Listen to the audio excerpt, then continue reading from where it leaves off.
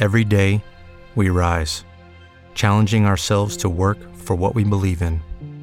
At U.S. Border Patrol, protecting our borders is more than a job. It's a calling. Agents answer the call, working together to keep our country and communities safe. If you're ready for a new mission, join U.S. Border Patrol and go beyond. Learn more at cbp.gov/careers. If you own a vehicle with less than 200,000 miles and have an auto warranty about to expire or no warranty coverage at all, listen up. CarShield has a low-cost month-to-month vehicle protection plan that covers more parts than ever. Visit carshield.com/audio to find out how you could pay almost nothing for covered auto repairs. Drivers who activate this vehicle protection today will also receive free roadside assistance, free towing, and car rental options at no additional cost. Get your free quote today at carshield.com/audio. That's carshield.com/audio.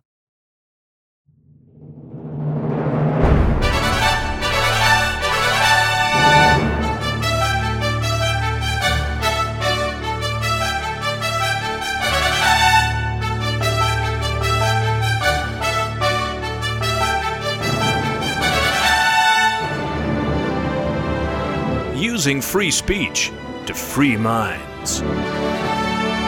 You're listening to The David Knight Show.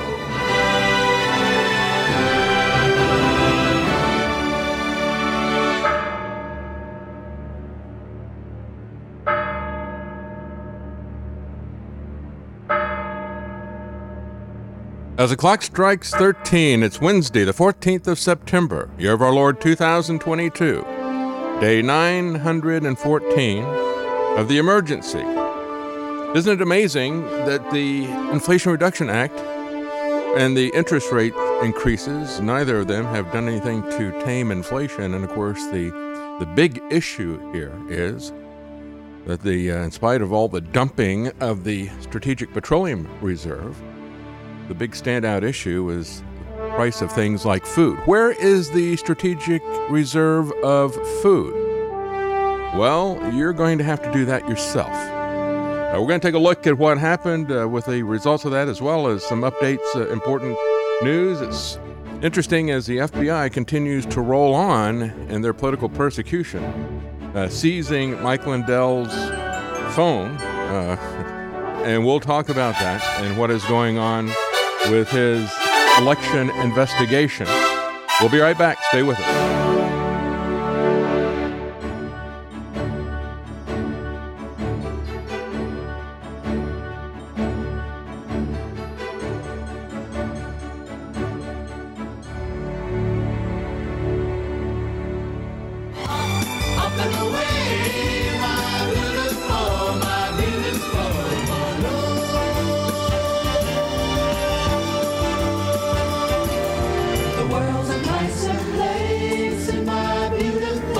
Wasn't it nice when we were riding that balloon of inflation? It was just so nice.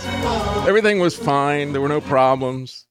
But eventually you run out of hot air from politicians. But with all this happening, hot air was still in big supply at the White House.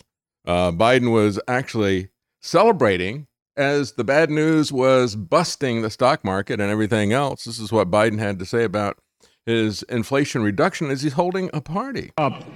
This couldn't have happened without every single one of you, and that's in the literal sense in the Senate. Every single one was required because the other team didn't want to play. And all our distinguished guests, CEOs, advocates, activists, thank you for joining us. And what a great day. Exactly 4 weeks ago today, I signed the Inflation Reduction Act into law. Yeah, and it's had an amazing effect, hasn't it?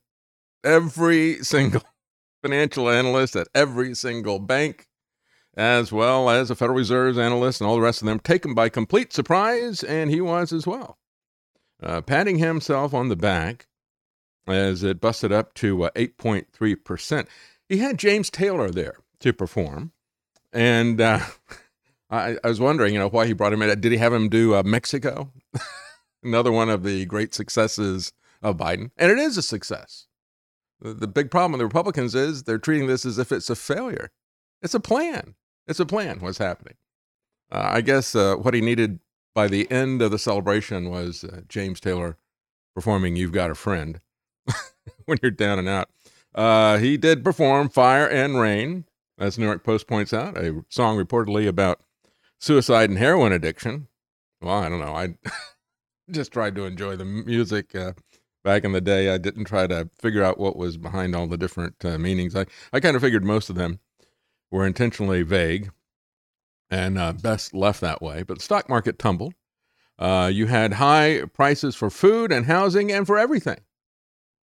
Biden forgot to fix the price of electricity and other things like that, even though he did his best to fix the price of gasoline and thought he was done. No, you had one job, you thought. Steep 12-month jumps in the cost of food. Food was up 13.5%. Electricity was up 15.8%, nearly 16% for electricity, nearly 14% for food. Rent was up 7%. Health insurance up 24%. What happened to Obamacare? Come on, man. And then the Dow was down by 1,300 points, 4% in just one day. As Miles Commodore tweeted out, he said the Dow lost 1,276 points, the seventh biggest drop in U.S. history. Now, this is talking about drops in terms of the number of points, which is not really fair. I mean, we do need to adjust it for the inflated price of this stuff, look at it as a percent. But nevertheless, when we look at the other 6 times, he says, the other 6 times were all in 2020 when we shut the country off. And yet the country is supposedly not shut off now. Or is it? Who was it that shut the country off in 2020? Oh, it must have been those bad Democrat governors. It must have been Fauci. No, it was Trump. The buck stops with Trump, and the subsidization bucks started with him and kept flowing no matter what the Democrat governors did. So it was Trump who shut the country off in 2020, as I've said many times. He started the dumpster fire, or we should call it the Trumpster fire, I guess. He started the dumpster fire, and now we've got Biden pouring our strategic petroleum reserves on the Trump dumpster fire. He says, tell me again, are we celebrating anything at all connected with this economy? So the worst day since June 2020, that was 2.5 months after we were told that we're going to have 2 weeks to flatten the curve, and we were still locked down. June 2020, boy, that was a dark time in terms of, is the country ever going to wake up? Well, I don't know. A lot of people have awakened to this, but for the most part, we still have a lot of people who are walking in darkness, and we have politicians who are still operating with the superpowers that they declared for themselves. Fed mouthpiece said, well, we were going to have at least 75 basis points basic interest rate increase next week, at least 0.75%. And the odds that it'll be a full percent increase, 100 basis points. The odds that people are giving on that is a 47% chance that it's going to be 100 basis points increase in the interest rate. There's still no good news across this report and the CPI index. And of course, understand that this is not the real inflation rate. Everything that they do and the consumer price index has been rigged and has been rigged since the 1990s. If you go back as I think it's Shadow Stats is the website.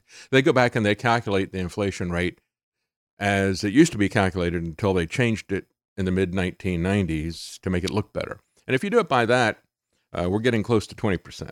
So, there you go. There's no good news across this report. 47 out of 50 economists missed this. It was much higher than they had expected. And they list the different ones. The only one that nailed it was a bank, BMO. HSBC got close at 8.2%. Bank of America had predicted 8.2%, but most of them were down at 8% or less Wells Fargo had predicted 7.9. Credit Suisse, 7.9. Morgan Stanley, 7.9. And they don't like to be surprised. And so when the stock market saw it sounds like a small difference, but it's not. And it indicates that none of this stuff that they're trying is working. As they frantically flip the levers, nothing is happening. We're still headed for that iceberg, and it's grazing down the side of the ship. Biden scrambles for damage control after the disastrous inflation report. After the party was over, celebrating how they had whipped inflation now. Remember those buttons? You had Gerald Ford with the whip inflation now, win buttons. Whoa, what a great slogan that was. Maybe I should revise that, revive it, and we should put it out on a T-shirt, right? Just as a bit of a nostalgia. Clueless politicians. Biden issued yet another insultingly stupid statement, says Zero Hedge, in response to Tuesday's extremely hot CPI numbers that sent the market into turmoil and hiked up rate expectations. This is the 27th straight month of rising inflation. Particularly painful is 11.4% increase in the food index overall.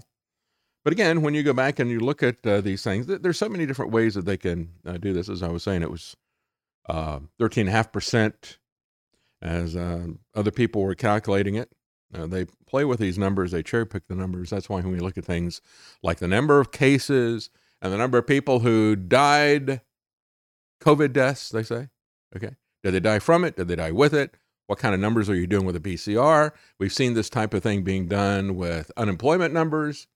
They manipulate them, of course, as well. Every set of numbers, every metric that you get from the federal government is highly manipulated. It's all propaganda, even to the extent that if you go back and you look at the unemployment numbers, as heavily as they rig them, it is a given.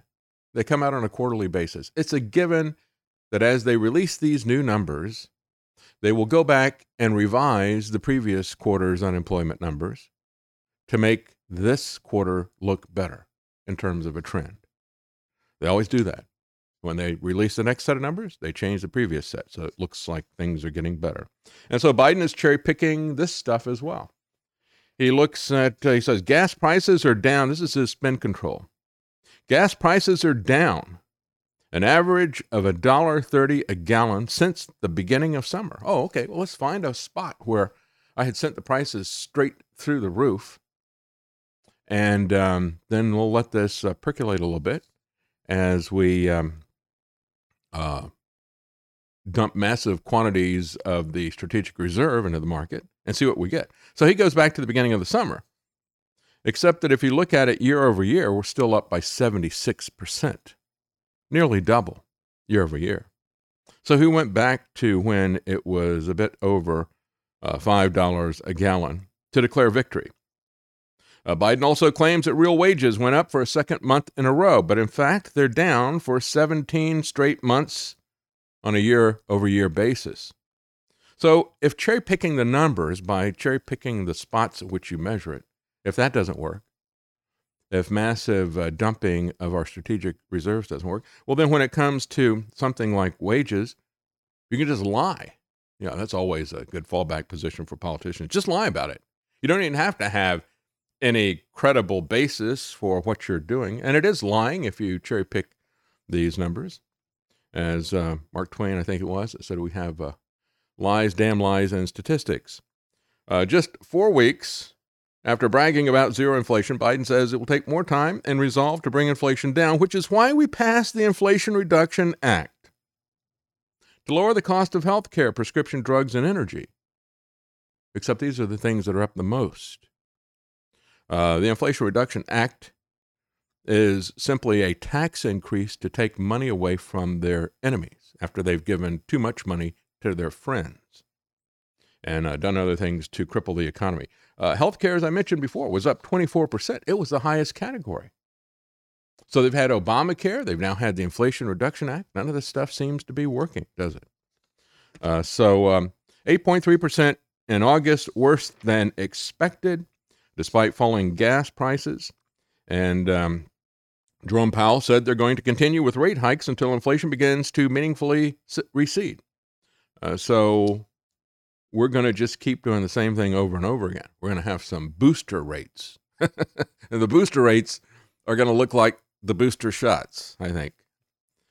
Prices are still well above the 2% range of inflation that they are trying to shoot for. The national average price of gasoline was $3.71 as of Monday, down from a peak of more than $5 in mid-June, and that's why Biden goes back and says, from the peak, we're down $1.30. But the price of other daily necessities, such as food, rent, many consumer products, uncomfortably high for cash-strapped Americans, including the much-vaunted health care subsidies and Obamacare and the rest of this stuff. And then this is Zero Hedge says this may well be the dumbest thing ever to come out of the Biden administration.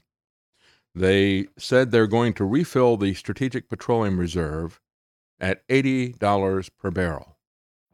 Every day, we rise, challenging ourselves to work for what we believe in.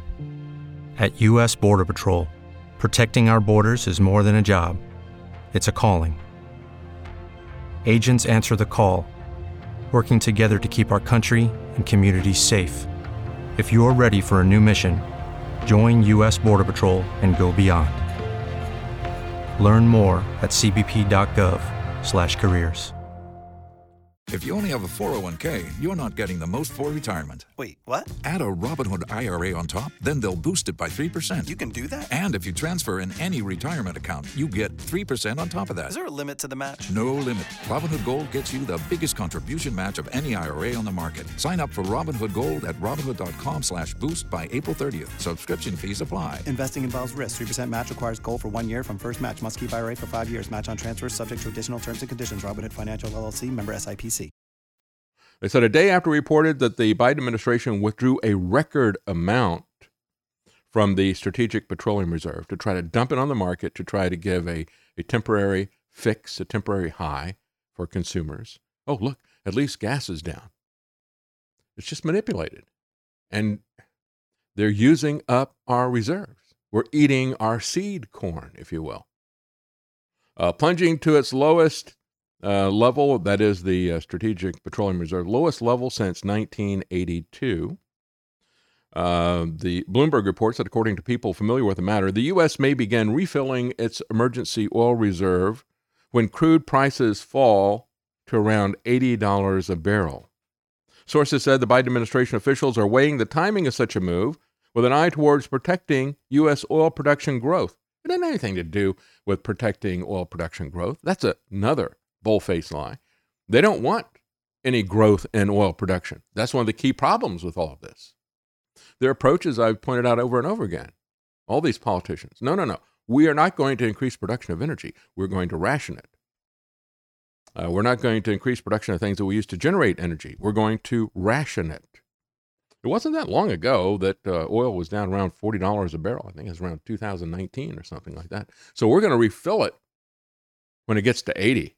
Because we've pumped it up so high by blocking off leases, by creating sanctions against Russia and all this international chaos and the price of energy. So we've shot it sky high, and once it drops to double of where it was a couple of years ago, we're going to fill up again.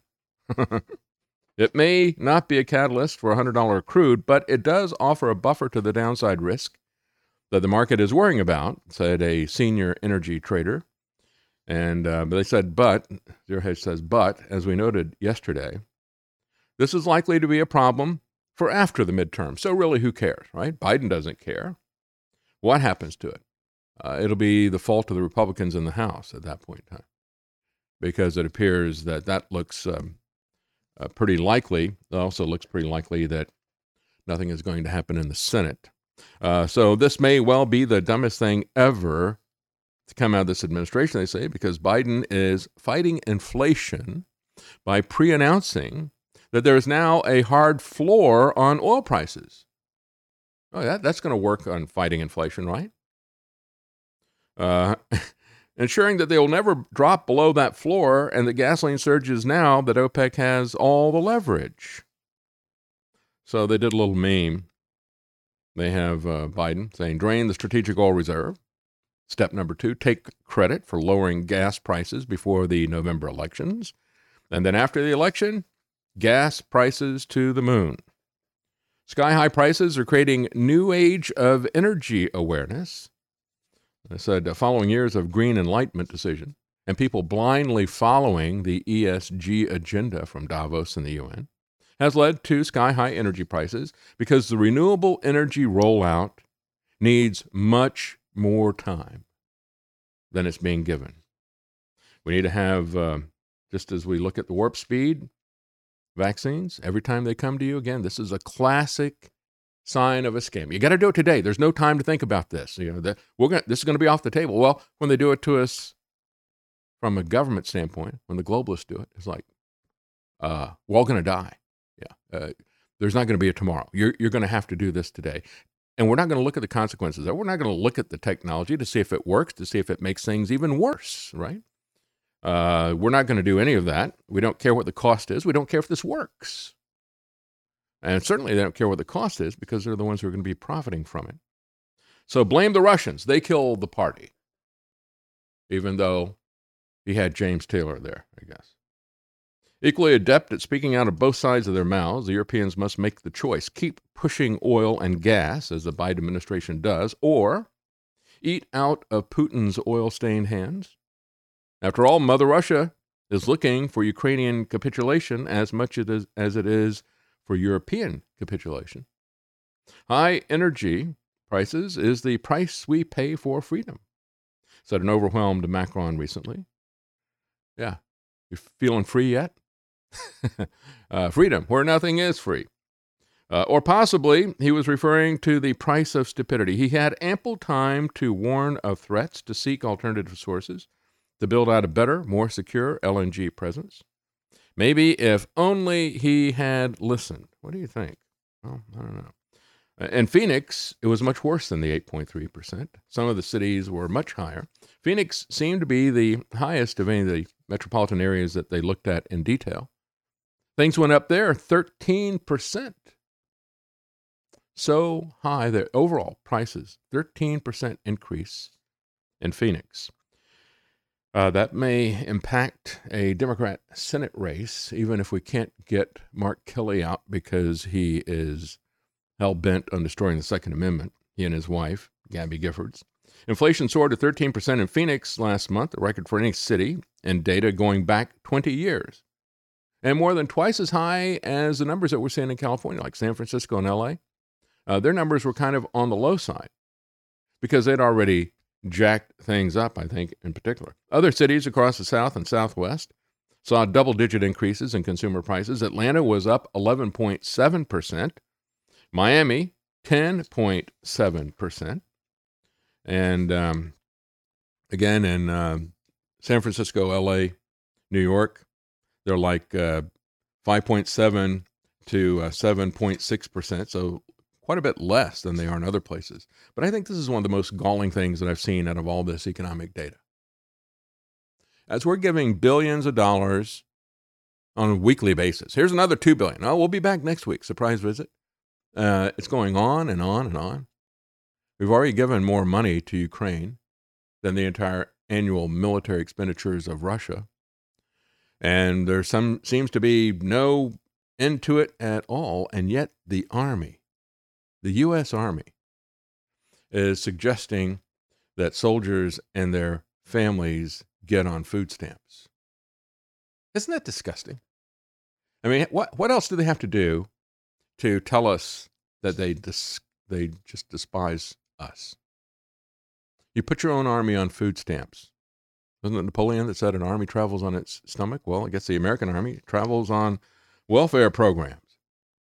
We can't afford to help you. We're too busy. We're all tapped out. You know, we got all this stuff we're giving Zelensky. Do they worry where the money is coming from for anything that they want to do? No. So they don't really care about this, right? They don't care about feeding the troops. If they did, they would just print it out of thin air. You know, I went through the long Pierre Poilievre and the new conservative leader elected in Canada. And he'd put up a video where he asked people for this new program that's going to be just a few $1 billion. I mean, nothing compared to what the American government is spending. And he said, so where's this money going to come from? Anyone? Bueller? Nobody had an answer. And so he put a soundtrack there with and he just let him sit there and stew. And so he put a soundtrack there of Jeopardy on it.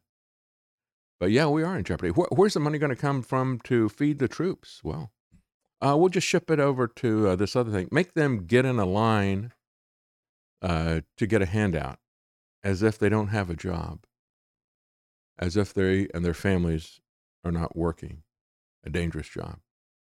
Just absolutely disgusting, the contempt that they have for Americans, isn't it? Tell Zelensky to get on food stamps. Tell Zelensky to get in a line. It's amazing. GOP governors, in terms of looking at the cost of this, again, I've said over and over again, everybody's wringing their hands about this student loan plan. Oh, look, it's going to cost an average of $2,000 per American taxpayer. Yeah, of course. Right? Does anybody care about that? Yeah, we're going to give, $10,000 to all the people that went to college because we think they're going to vote for us. But, the military, we think they'll probably, with all the things we've done to them, they're probably going to vote for anybody but us. So, yeah, don't do anything for them. But they can find all this money for the student loan program. It's going to be expensive. It's going to be inflationary.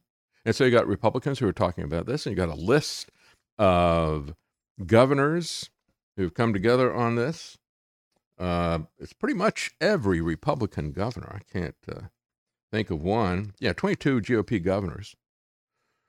There may be 2 or 3 that didn't sign this letter, so I'm not going to list them out there. But, it's all everybody that you would think of. Abbott, DeSantis, DeWine, Kristi Noem, all the familiar names that are out there.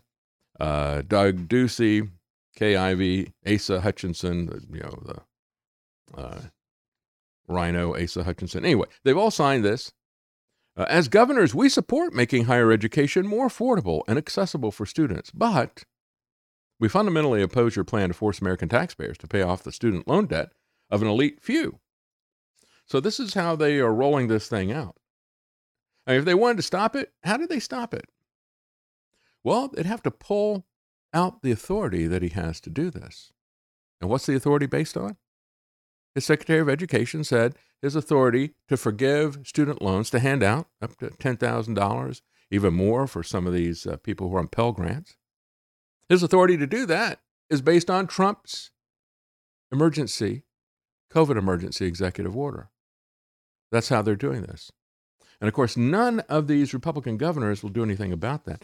These Republican governors who signed on to this were feeding at the trough just like Gavin Newsom and Cuomo and Whitmer and Pritzker. All the worst Democrat governors had a personal line of credit that was many times bigger than what the entire state budget was.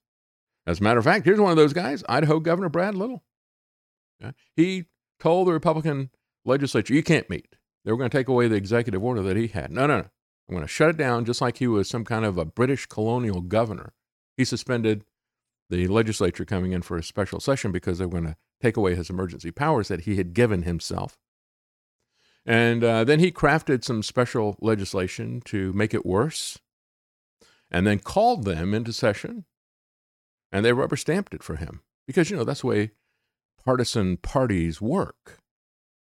They throw away their principles because they got pals and partners and all of this stuff. And so they don't want to get rid of this authority. First of all, it makes Republicans look bad because they were going along with this thing. All of them, not just Trump, all of them were going along with this. They were all being paid off, just like the hospitals are being paid off throughout 2020, 2021. They don't want that admission, and they quite like the power that they have. So they're not going to do anything about it. As a matter of fact, as we see over and over again, they can not really make anybody really angry by taking away the money that they've just been given in this new entitlement program put out by executive order. So don't pull that money away from them. But we'll tell our voters we really don't like the fact that money's being given to them, but they won't do anything about it. They'll campaign on it. They'll talk about how outrageous it is, just like they talked about how outrageous it was what Hillary Clinton did in Benghazi, but nobody did anything about it. Trey Gowdy used it to become a media figure and then parlayed that into a show on Fox News. But he didn't do anything about it. Nothing at all. And they're not going to do anything about this as well. If you want to protect yourself, you're going to have your own strategic reserves of food and other things. You're going to have a reserve of your own money, especially when they decide that they're going to completely reset the financial system, which they're working on right now. I think they've got all their stuff in. Had it in last week was the deadline, all these different agencies, to look at how they're going to reset the financial system, how they're going to enforce it with law enforcement, the technology that they're going to use, but, the system design. This is what we want, and we want to have these people empower these institutions so they have their institutional plan, their technological plan, their law enforcement plan, and then the big cherry on top about how it's going to be there to save the environment. And they're going to take away our money. That's what they want to do. They're going to create a system that is going to be complete surveillance of everything you buy and complete control of everything you buy. They will tell you what, when, where, how, and who you can buy from. And the only way that you're going to get out of that is to start to establish local connections, start to create a parallel society, start to prepare right now by getting some of your money out of their system. And again, more than inflation, I think that's the important thing in terms of gold and silver, the CBDC stuff. So again, take a look at Tony Arterburns' site, wisewolf.gold. You can get there from davidknight.gold. We will be right. Every day, we rise, challenging ourselves to work for what we believe in. At U.S. Border Patrol, protecting our borders is more than a job. It's a calling. Agents answer the call, working together to keep our country and communities safe. If you're ready for a new mission, join U.S. Border Patrol and go beyond. Learn more at cbp.gov/careers. If you only have a 401k, you're not getting the most for retirement. Wait, what? Add a Robinhood IRA on top, then they'll boost it by 3%. You can do that? And if you transfer in any retirement account, you get 3% on top of that. Is there a limit to the match? No limit. Robinhood Gold gets you the biggest contribution match of any IRA on the market. Sign up for Robinhood Gold at Robinhood.com/boost by April 30th. Subscription fees apply. Investing involves risk. 3% match requires gold for 1 year from first match. Must keep IRA for 5 years. Match on transfers subject to additional terms and conditions. Robinhood Financial LLC, member SIPC. Back. Stay with us.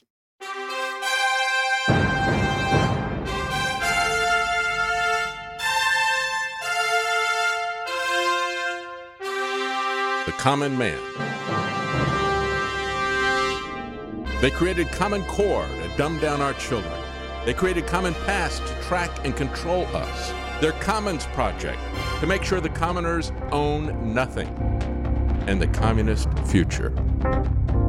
They see the common man as simple, unsophisticated, ordinary. But each of us has worth and dignity, created in the image of God. That is what we have in common. That is what they want to take away. Their most powerful weapons are isolation, deception, intimidation. They desire to know everything about us while they hide everything from us. It's time to turn that around and expose what they want to hide. Please share the information and links you'll find at thedavidknightshow.com. Thank you for listening. Thank you for sharing.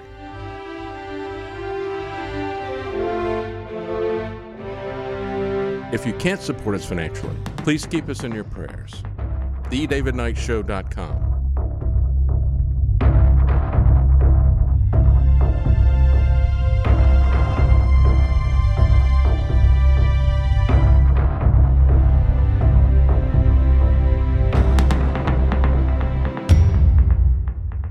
Looks like meat's back on the menu, boys! Oh, yeah. It looks like meat is back on the menu, even at a vegan restaurant. These are desperate times. And they haven't quite turned to cannibalism yet. But meat is back on the menu at a vegan restaurant in Somerset, England. And the virtue signaling people who, there's people who don't eat meat for health reasons, and then there's people who don't eat meat because, they're better than you are. They have moral issues about that. The problem is that most of the people who are vegans because of moral issues are also the people who are cheering on abortion. So there's that. But the mango tree in Somerset, England, will reopen with meat on the menu. It's back on the menu, boys. And in a bid to attract customers. Maybe they'll have some hobbit pie. I don't know. They're reinventing themselves, including meat on the menu after a brief renovation. And they said it's because of the prohibitively high cost of doing business. Oh, the irony of it. All these greenies who said we got to get rid of all the fuel. And now they can't afford the electricity. And so the greenies are now turning back to meat. And they said it was a purely vegan restaurant. They said they'll be continuing as a purely vegan restaurant. They said has not been sustainable. It's not sustainable. Veganism? Not sustainable? How can that be? I guess the Impossible Burgers were impossible to make a profit off of. They said it's a considerable amount of time. It's not sustainable for a considerable amount of time as not enough customers supported us.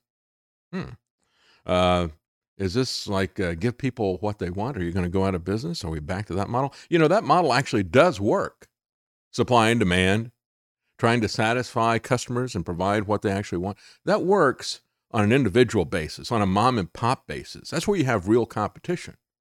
It's one of the reasons why that's really the health of a country. It's once you create these massive multinational corporations that can raise money on stock markets, the same as if they were a central bank printing money, and they don't have to worry about what their customers think. I mean, just look at this. Here's a vegan restaurant that has to start offering meat because otherwise they're going to go out of business. And yet these other companies, whether you're looking at the NFL or NASCAR, or you're looking at the transportation companies, Coca-Cola, utter contempt for customers, insulting massive numbers of other customers. We don't like white people, says Coca-Cola, and the rest of this stuff. So they just shove it in your face because they can get all the money they want. The big guys can, by manipulating the stock market and by getting government subsidies and government contracts. And so it's not anything that is focused on providing service for anybody. So the restaurant strove to put a positive spin on the news, reassuring vegan clients that they would still have access to the same stuff they had before. But that's not good enough for these people, right? It's not good enough for them to be able to get all their usual vegan dishes, which, by the way, if this vegan restaurant goes out of business, they won't have access to those vegan dishes anymore. So what they're doing is they're adding something. Their problem is that they tried to cater to a group of people who doesn't like for other people to be able to make their choices. And so we got delicious plant-based dishes that would have otherwise disappeared. They even tried to head off potential ethical criticisms by pointing out that, quote, ethics extend to the jobs and the welfare of our wonderful team, to whom we owe a great deal and another chance. In other words, you say it's unethical to eat meat? Is it ethical for us to go out of business and all these people lose their jobs? No, actually, they're essential. They're not non-essential, as Trump said, as he was killing small, middle-class, Main Street businesses and giving massive subsidies to the big Wall Street companies in 2020. And now this is the second shoe to drop of this pandemic. But the compromise was too much for some vegan patrons. They said, this is worse than shutting down. You're selling meat. Another one said the owners couldn't possibly be vegan, or they would have chosen to go under rather than to stoop to exploiting animals. They couldn't possibly be vegan, or they would have died before they'd eat an animal. Veganism isn't a business venture. It's an ethical philosophy that does the best for the animals, the planet, and public health. Oh, is it really? Well, no, it's kind of interesting that Children's Health Defense Fund, I think, put it in the proper perspective, which I didn't really expect to see. Children's Health Defense Fund can be are really good when it comes to vaccines, and especially this pandemic stuff. They can be kind of off the wall when it comes to some of the environmental issues. So it's a mixed bag. And I was surprised to see that they actually, whoever wrote this article for them, for Children's Health Defense, it's the Defender. I was really surprised to see they got it spot on. They said that there is a fake food race to make trillions of dollars worth of profit. And that's where they put the Beyond Beef stuff and things being done by Gates and others. You're setting up yourselves to have a monopoly, to have a corporate monopoly. They look at this and they said, all of this stuff that's being pushed to us by Gates and by Davos and by the UN, that's not small, independent organic farms. This is big multinational conglomerates, agricultural conglomerates, who don't care what they put in the food.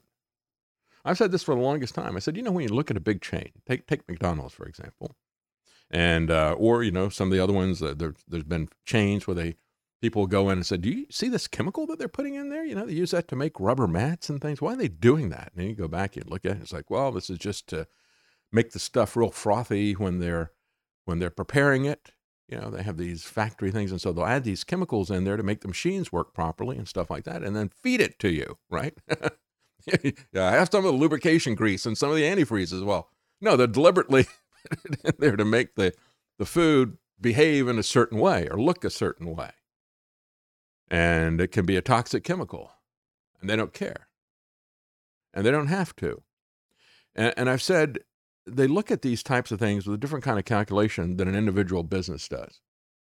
If you got an organic farm, of course, they're very careful about their reputation and the product that they put there. That reflects on them. They have more of a one-to-one relationship with people. But if you're a big corporation and you can do something to the food that is going to save you just a couple of pennies per burger or something like that, and you're selling billions of burgers worldwide, that's a lot of money for these people.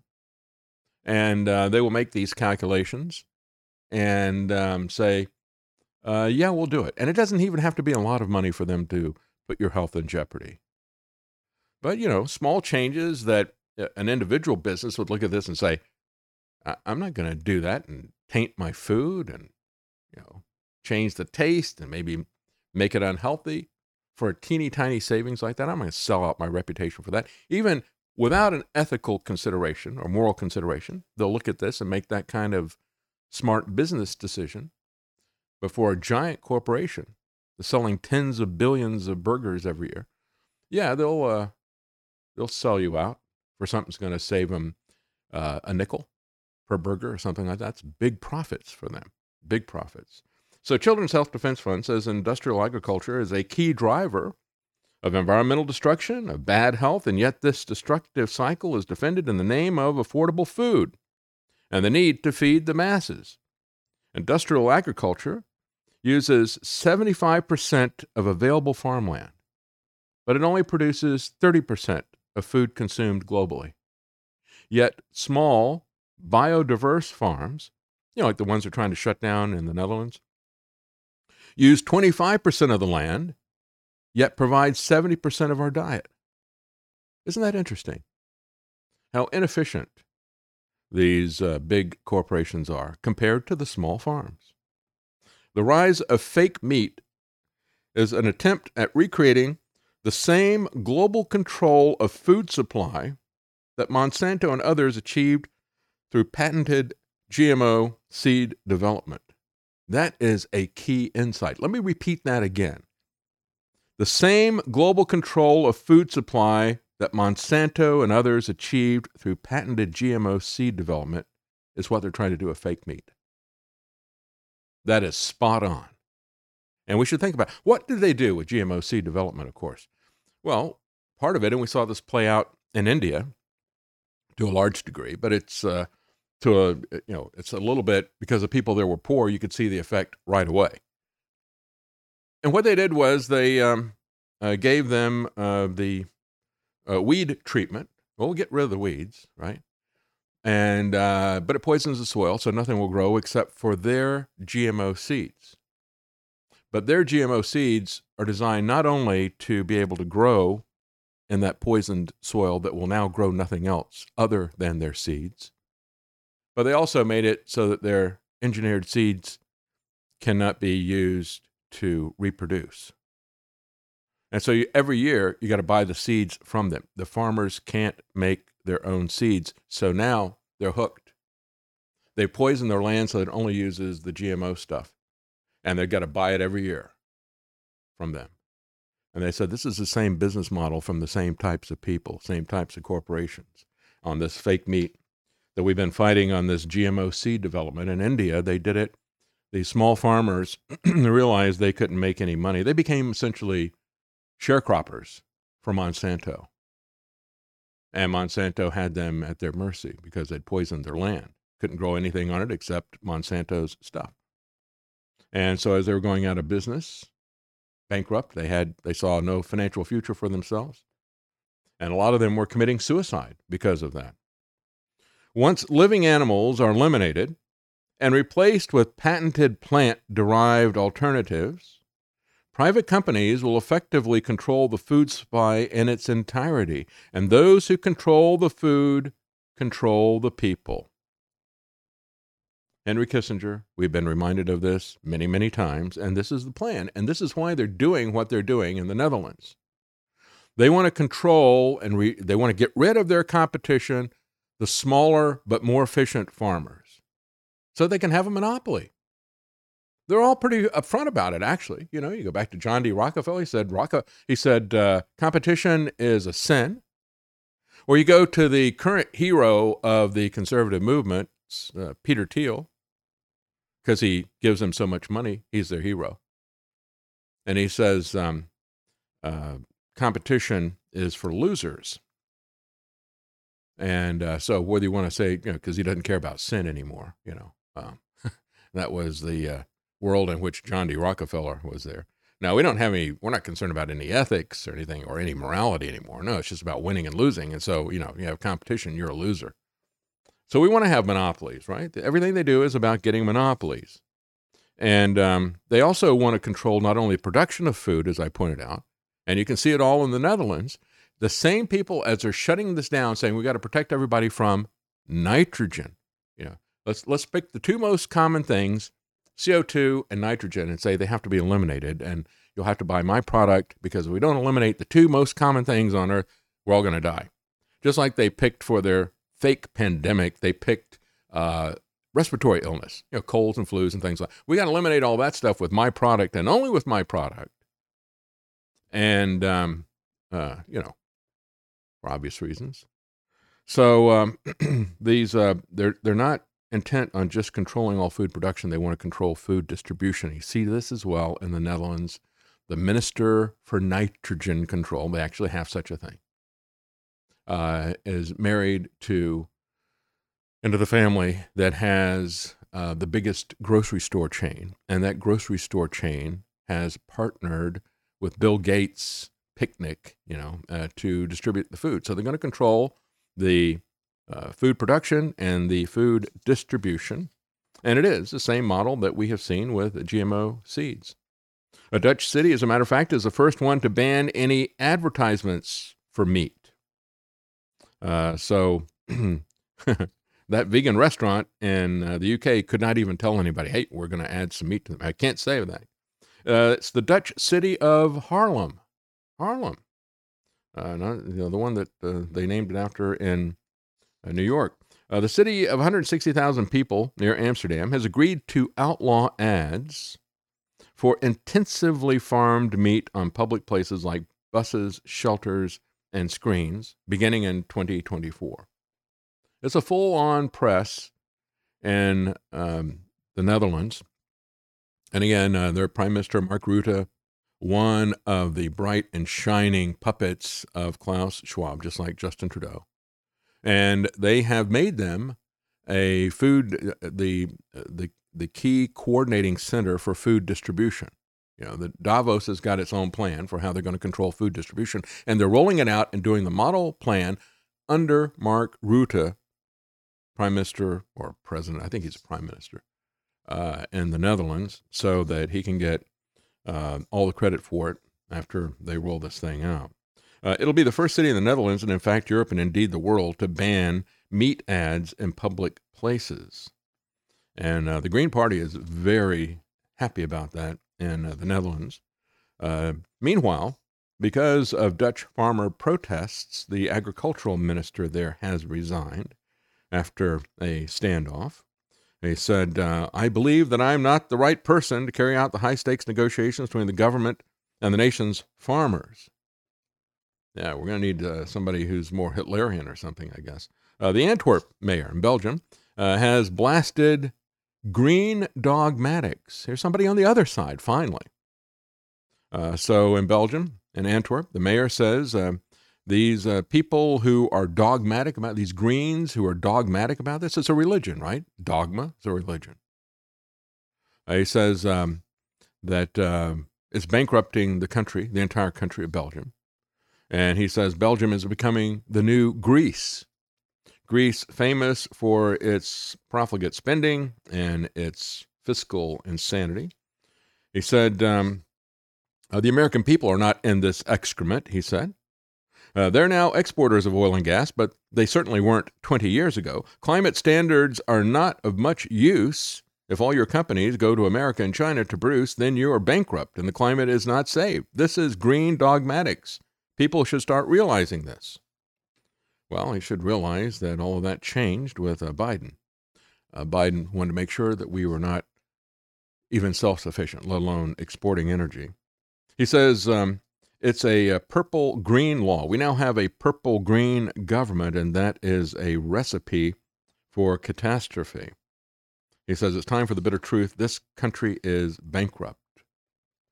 And again, as I've mentioned many times, if you look at satellite record as opposed to thermometers that are stuck on places like airport tarmacs, they actually do that. That's not an exaggeration. That's how they cherry pick their data in the same way that Biden cherry picks his economic data. You can get, depending on where you put the thermometer, you can control that. And as the founder of the Weather Channel said, I can't believe that they're telling us that everybody's going to die if we go up by 1 degree or 2 degrees. He goes, all of our reference data, all the records that we have of temperature, even if you were doing it in the same place, which they aren't, they're using heat islands in urban areas. Again, places like the airport tarmac, but an urban area is always going to be hotter than a forested area. But and we used to see that on a regular basis. I've talked about that many times. Not even a big city like Raleigh, North Carolina, we'd be in there. We'd look at the temperature in the car, and then by the time we would drive 20, 30 minutes out of town where we lived, and we lived in a forest, it was always, didn't matter what time of year it was, summer, winter, always about 4 degrees cooler out there. So where you put it makes a big difference, and they're playing games with that. But even the thermometers, as the guy who founded the Weather Channel said, when we used to do these temperature readings, we were using the mercury thermometers with mercury in the glass, and he goes, you get this parallax view. Because you can't get this stuff down accurately to 1 degree. And they're talking about, is it going to go up a half a degree or this or that? Because that's absolute nonsense.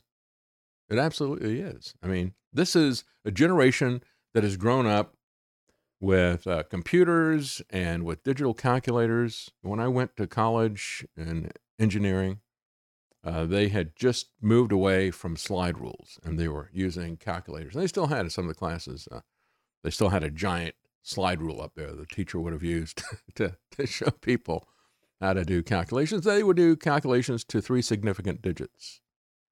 And they would mock people who would come in with their calculator and say, you divide this stuff out, and you get an answer to 10 decimal places or something. Do you understand what you're seeing here? Now, forget what you're looking at on this display. Forget about your computer printout from your computer model, okay? Try to bring this back and put this in the context of reality. Understand, you are making an approximation here.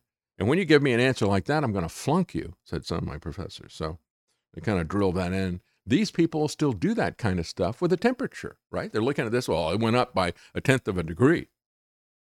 Get real. Come on.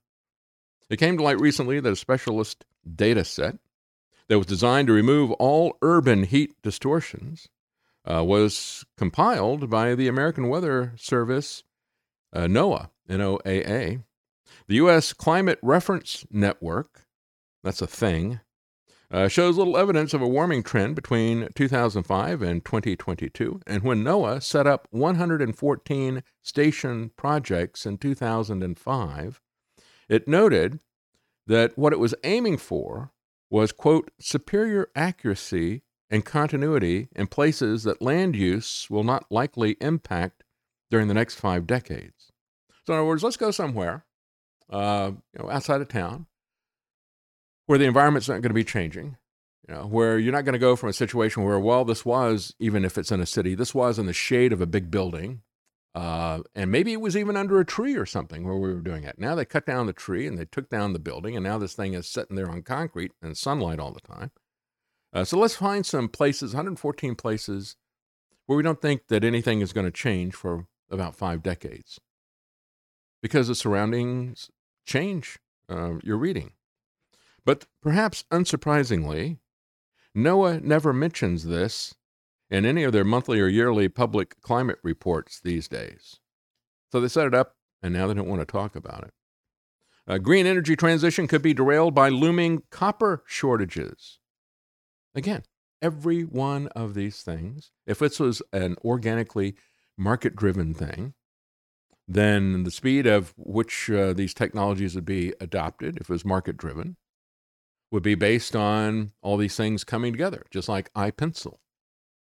And if there was a bottleneck, if there was one thing that was, if everything else was coming together well, and there was one thing that was sticking out, like they couldn't get copper, they couldn't get lithium, then that would be a flag for the market to go out and find out how to make that, how to find that, or how to make it less expensive, more plentiful, that type of thing. And if you couldn't solve those problems, then that would not be a technology that you would not go down that path. But we're going to be directed by a bunch of self-serving, criminal, corrupt, bribed politicians who are trying to put us into a 21st century serfdom. That's the problem with this. And so I said the reality is that solar planes and wind turbines and energy transmission infrastructure, batteries for energy storage, motors for your electric car and electric bicycles, all those rely on metals that are not infinitely sourceable. And so the problem is that we're being rapidly pushed into this, not given enough time to deploy the infrastructure that needs to be there for this radical restructuring of everything that they propose. And that's all by design. Because, folks, they don't want you to have this society that they're designed. They've designed this society to be impossible to achieve in this period of time. You're not going to have a grid that's going to be able to support all these electric cars, even if they weren't shutting down power plants left and right, even if they weren't cutting off our fuel. It wouldn't be there. So they're setting us up to fail. California Energy Commission member, for example, says we should triple down on renewables. However, we're going to need to also have programs to shut off all the appliances and turn off the AC. So that's what it's designed for. We're going to continue to go down this path, even though we're going to have to turn off the appliances. We're going to make you buy appliances that are electric and electric only. And then we're going to have them with cutoffs because we know we don't have the power to supply that.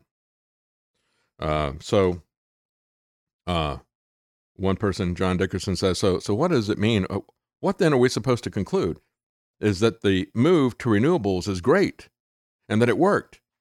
But if we're in a climate change environment here where we're talking about 52,000 megawatts, then maybe renewables are great, but fossil fuels are going to have to still be a big part of the mix, aren't they? As he's interviewing Siva Gunda, a public member of the California Energy Commission. This is on CBS Prime Time.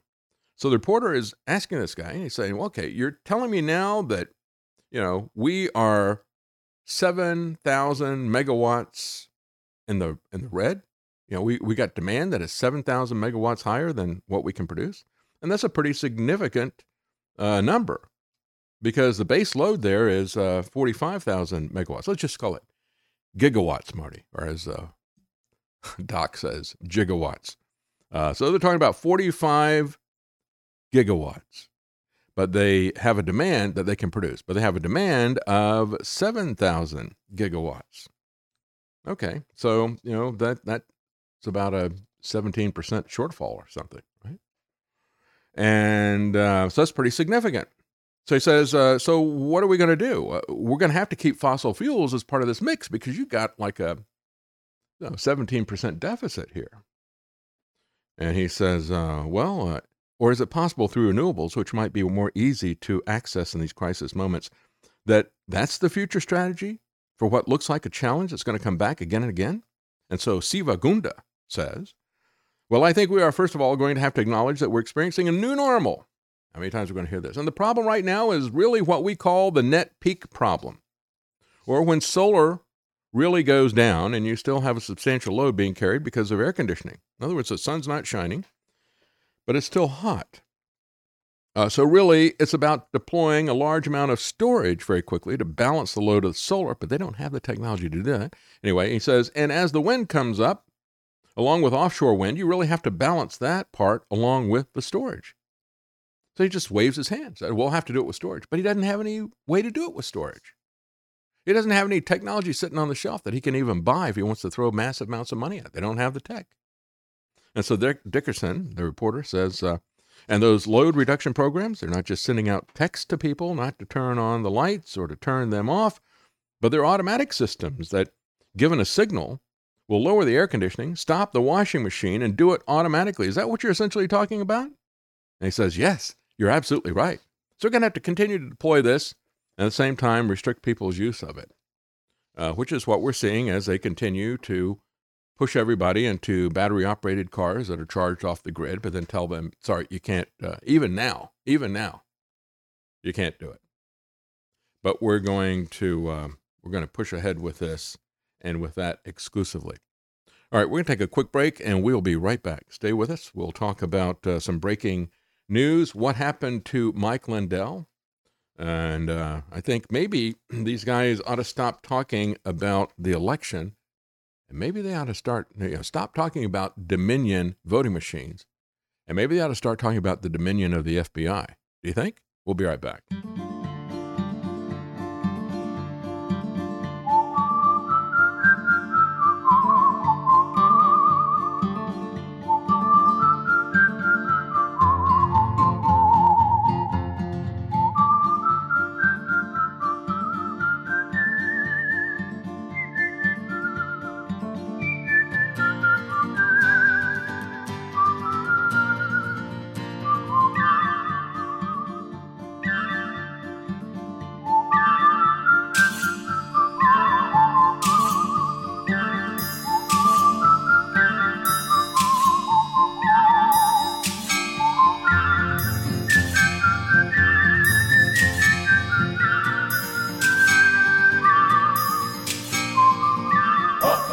Listening to The David Knight Show.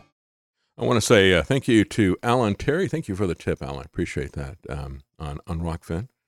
Last night, late for me anyway, it broke that Mike Lindell had been surrounded, questioned by the FBI, and had his cell phone confiscated. This is part of an interview they did last night with Brannon Howse, and he was on a hunting trip with some friends.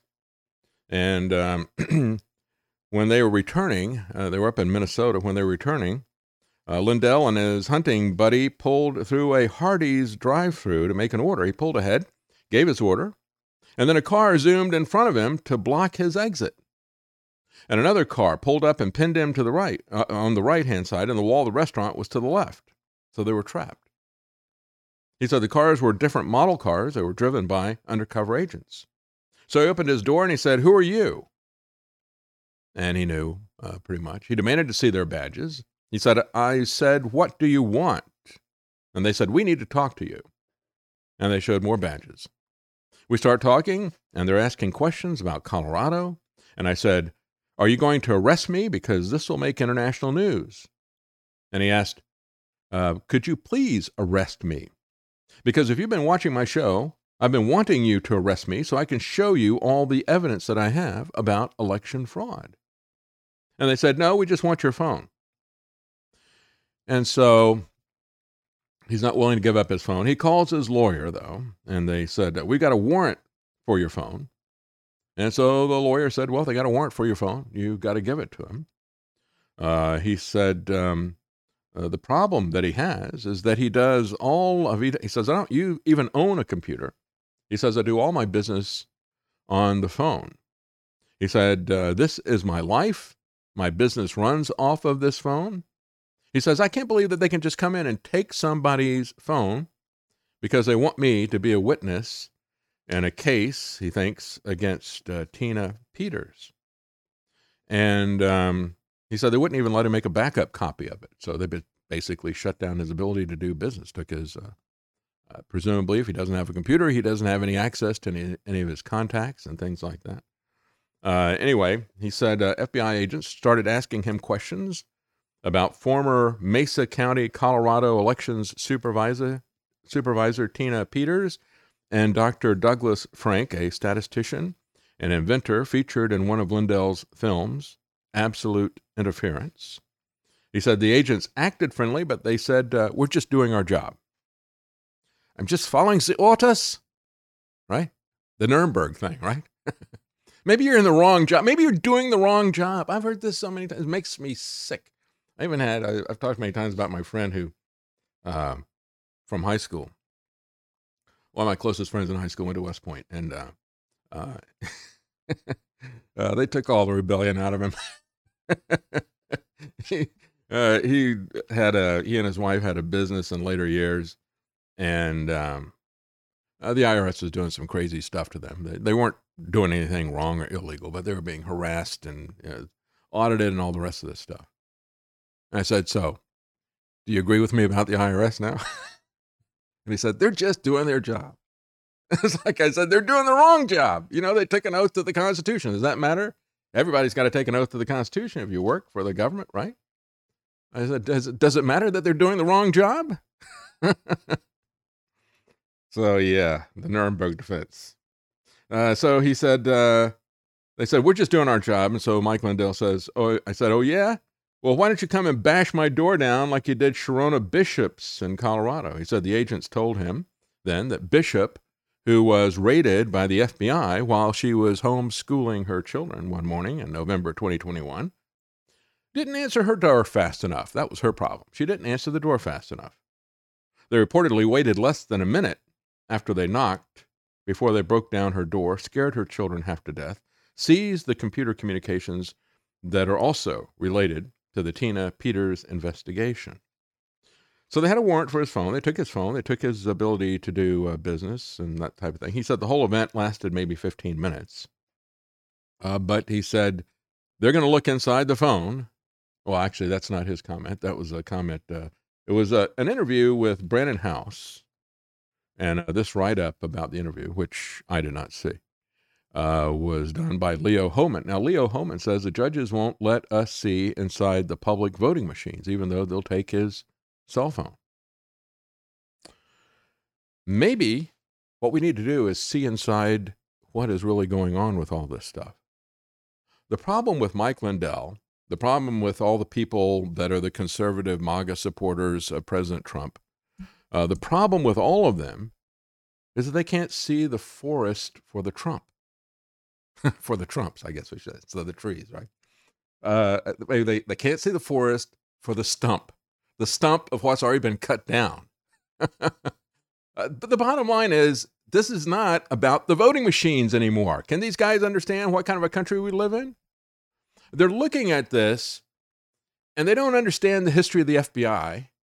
They don't understand the history of the federal government. These people are totally clueless newbies coming into this political stuff, and they better get up to speed. It's about time. They've been doing this for a couple of years. It's what I saw with a lot of these doctors who looked at this. This is not a medical pandemic that's been going on over the last couple of years. It's a political pandemic. And for those of us who are looking at the political side of it, for those of us who are looking at what the big pharmaceutical companies were doing in collusion with the FDA and the CDC for years, it was a pretty obvious what was running. It was the same pattern over and over again. Well, guess what? We're seeing the same pattern running over and over again with the FBI. Just different people involved. And these people think that this is about nothing other than their little issue about the Dominion voting machines or whatever. They think it's about Trump, and they think it's about the voting machines. It's not about that. This is just where this out-of-control, cancerous government is now focusing, and it's just one of many things that they don't want people talking about. And so for the first time they got involved in politics, guess what? They got involved in politics on an issue on the other side of this Game of Thrones, and they don't realize what this corrupt situation is about. And so they're looking at this and think, whoa, this is all about me, and it's all about Trump, and it's all about the Dominion voting machines. No, it's not. You can't see the big picture here. That's the thing that's really sad about all this stuff. Can't see the big picture. It's not just that. Americans haven't got a clue as to how the government, because they don't care.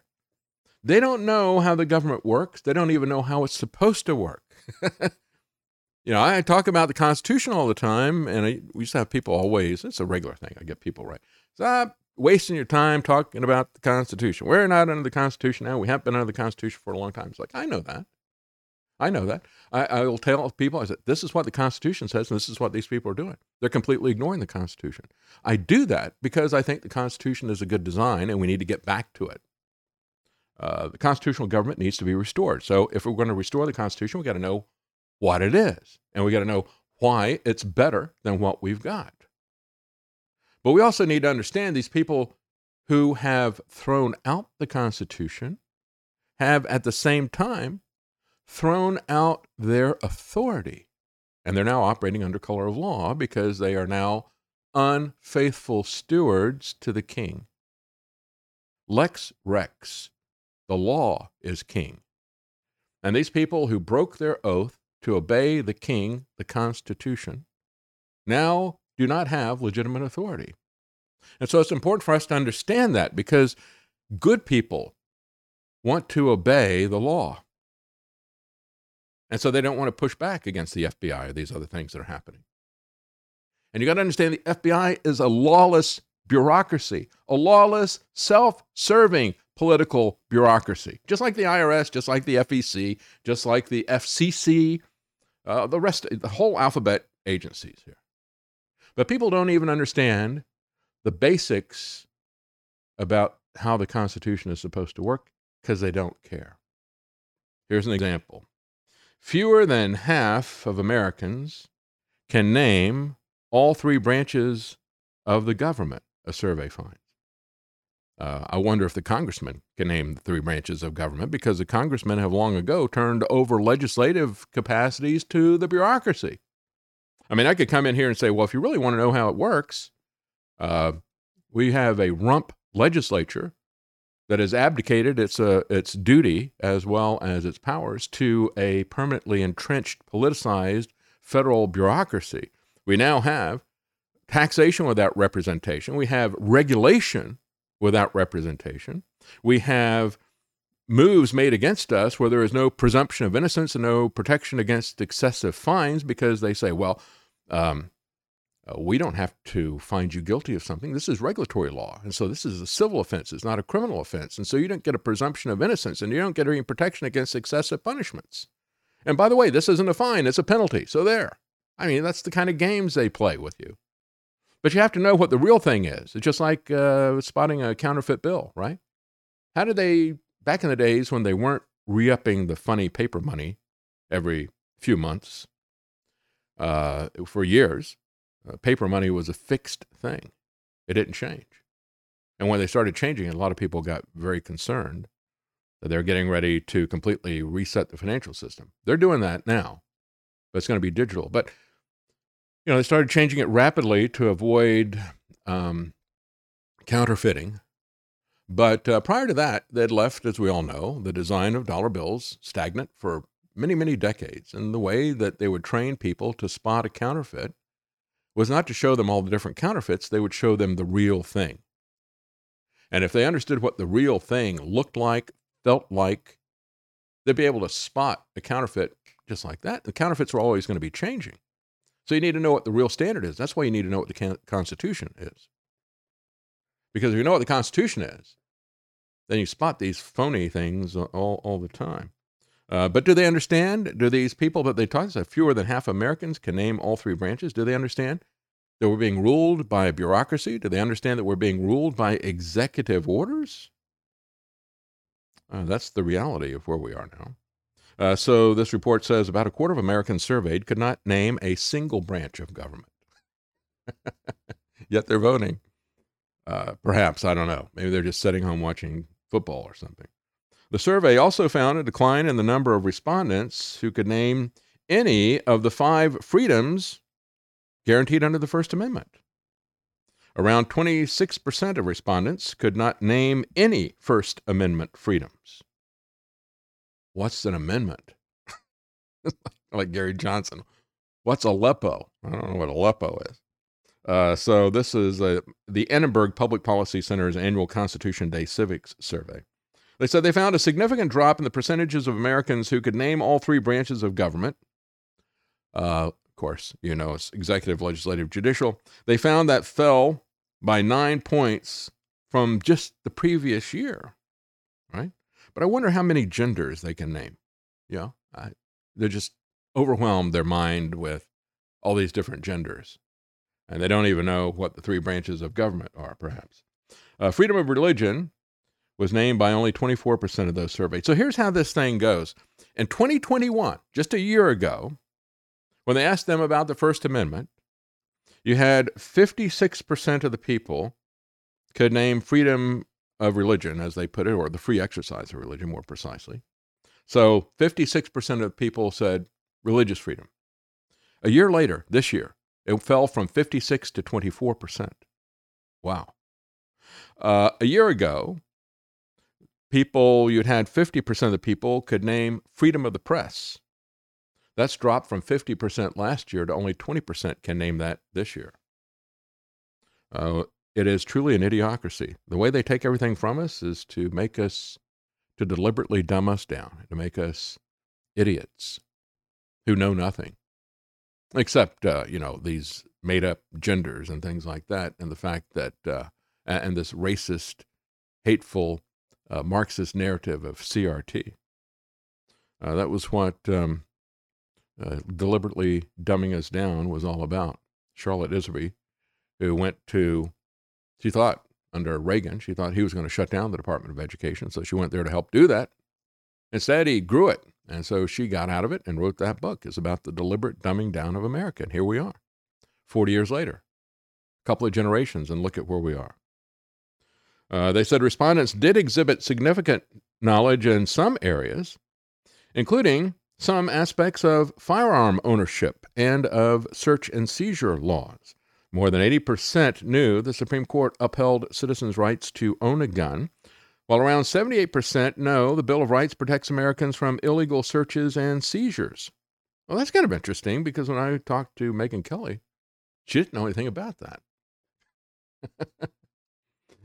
She came to do a hit piece on Alex. She interviewed all of us, and when she interviewed me, I was saying, well, I'm not a big Trump supporter. I can take him or leave him. I said, I'll support him when he does the right thing, but he doesn't have any clue about civil asset forfeiture. He doesn't have any clue about this and that. And when I mentioned civil asset forfeiture, she said, what's that? I was like, what? She's a lawyer. She's political analyst making $20, $30 million a year at Fox, and she doesn't know what civil asset forfeiture is. I mean, even these people who don't know the branches of government know what civil asset forfeiture is. Probably because they've had stuff stolen from them, because they're not wealthy individuals. They target the poor people when they steal stuff like that. In Chicago, the average price of the cars they confiscate under civil asset forfeiture is just under $1,000, because you have to pay $1,000 in order to take it to court and try to prove that you're innocent. They don't have to prove you're guilty of anything. They don't even have to charge you with anything. They can take your property, but then you got to prove to them that you're innocent. Where did that start? Well, with the IRS. We have to prove. They say, well, we say that you got income. Prove that you don't. That type of thing. So the IRS has been unmasked, says John Solomon in his Just the News. He said, away from politics, America's tax agency has a lot of warts and a lot of ammunition. He says the IRS has disproportionately audited poorer Americans in recent years. Again, a predatory government that focuses on poor people just as they do with civil asset forfeiture. They do the same thing with audits. An analysis by Syracuse University's Transactional Records Access Clearinghouse found that low-income wage earners with less than $25,000 in total earnings were audited at a rate 5 times higher than everyone else. The reason? The IRS has put a big emphasis on auditing beneficiaries of the Earned Income Tax Credit. Well, that's the reason that they give, and that may be a part of it. That may be one of the things that they figure out, well, we can put this thing in there. We'll tell them, hey, if you're poor, we're going to give you some tax credits. We're going to help you because, we're compassionate. We're the government. We're here to help you. And then they go in and they use this thing. If you don't do it exactly right, they said, what we found out? They don't understand how to fill out the paperwork for this thing. And they're doing the taxes themselves. And they're going to be easy marks. Let's go in and get them. And that's what they're doing. That's really it. They're taking advantage of people who don't make much money, just like they do with the forfeiture of cars. Earned income tax credit recipients were audited at twice the rate of taxpayers with incomes between $200,000 and $500,000. Only millionaires had a higher audit rate, the news organization found. And so again, the people who were making less, so if people who are getting the earned income tax credit, they're getting audited at twice the rate of people who are making between $200,000 and $500,000. But when you look at it by everybody else, people making, and forget about the earned income tax credit, you just look at people making under $25,000, whether they're taking that earned income tax credit or not. They make under $25,000, they get audited at 5 times higher. That's why I say this is a little bit misleading, because it's really not focusing so much on coming after them because they don't understand a technicality in a program that was supposedly going to help them. Because they're coming after the people with a lower rate of income at a much higher rate. It's only twice as much as the wealthy people if they use the earned income tax credit. But if you just look at it by income level, it's 5 times as much for the people under $25,000.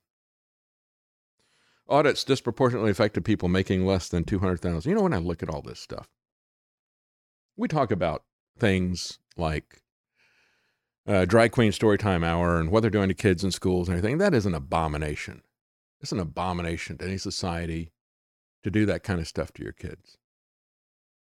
But it's also an abomination to God to take advantage of poor people, which is what the IRS is doing, what our government is doing.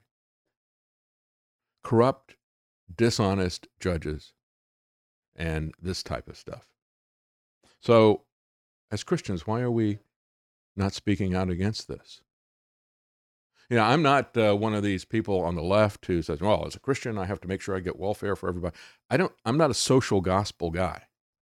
My gospel is that I stand condemned before God, except for Christ, who paid the penalty for me. That's my gospel. I'm not going to save myself by helping the poor. But understand that God hates it when we don't do that.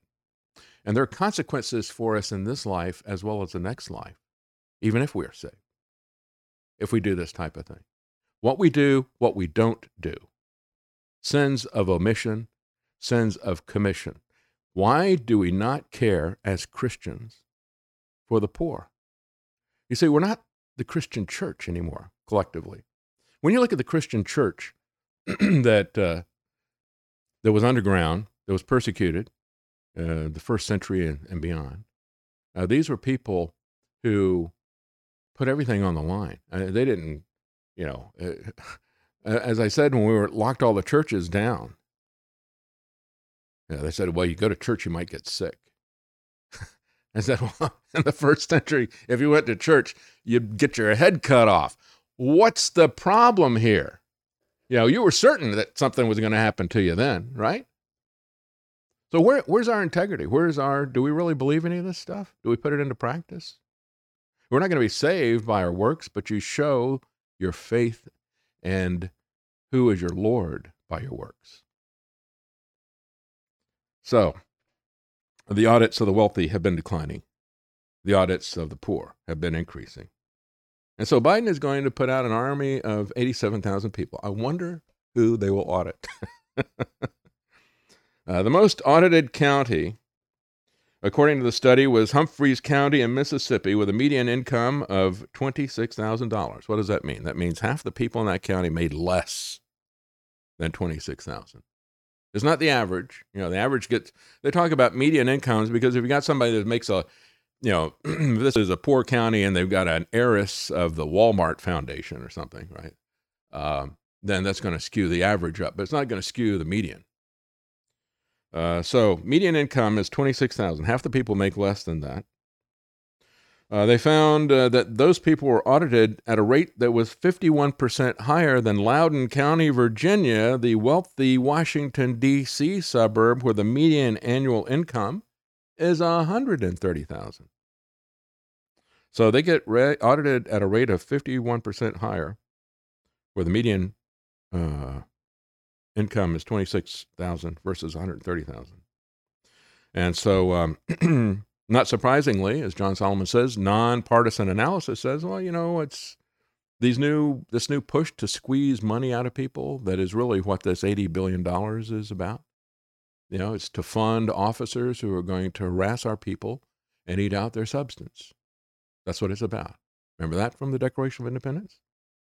That massive funding of, it's just the increase. It's going to be 7 times, I think. 7 times what their current budget is of $12 billion. The so-called Inflation Reduction Act, that they're now calling the climate bill, is also going to raise taxes on the middle-class families. Unlike most Americans, the IRS employees have been working predominantly from home as well. 53% of employees are full-time telework capacity within the IRS. How does that compare to the rest of the country? Well, the rest of the country, only 7.7% of people work from home. IRS customer service has been declining. It was rated horrendous.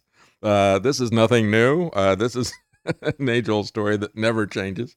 IRS employees, they won't give you any information, and if they do, they say, well, you can't trust it, and if you rely on the information we give you, we'll lock you up. How about that? So the IRS reported 21 million taxpayer returns are backlogged, up from more than 1 million a year earlier. I would do my own returns, and I would write them out by hand, and that was another thing that nearly killed our loan situation because I couldn't get it approved from it's like backlogged. They get years. If you do it by hand instead of e-filing it, it gets backlogged. And so we had to go through and get an accountant to e-file it so we could get it verified by the bank because it's still sitting there. Anyway, IRS employees have egregiously leaked or failed to protect the privacy of taxpayers. They've had massive leaks.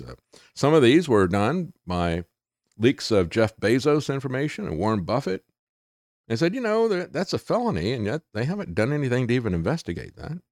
I don't really, there's no law lost with me for Bezos or for Warren Buffett, but, the law is the law. That's the key thing. When we look at this, that is still the issue that we need to focus on. We're going to take a quick break, and when we come back, we're going to continue with headline news, and we also are going to take a look at some of the actions that are being taken against patriots. Yeah, that's really what we're talking about with Mike Lindell. Stay with us. We'll be right back.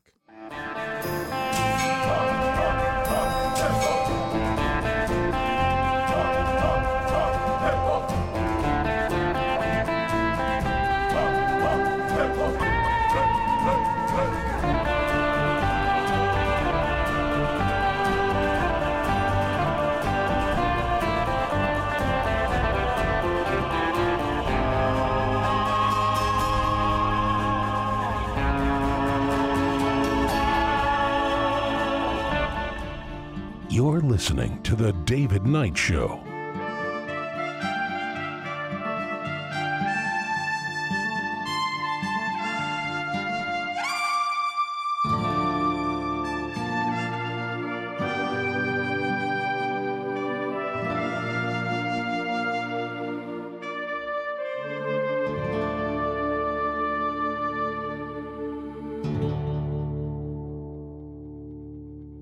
Well, we have Border Patrol has just busted a major attempted crime. We may have more than 2 million people arrested alone, not counting all the people that didn't get arrested that came over the border. But the Border Patrol was able to stop a woman who was trying to smuggle in 50 wheels of undeclared cheese.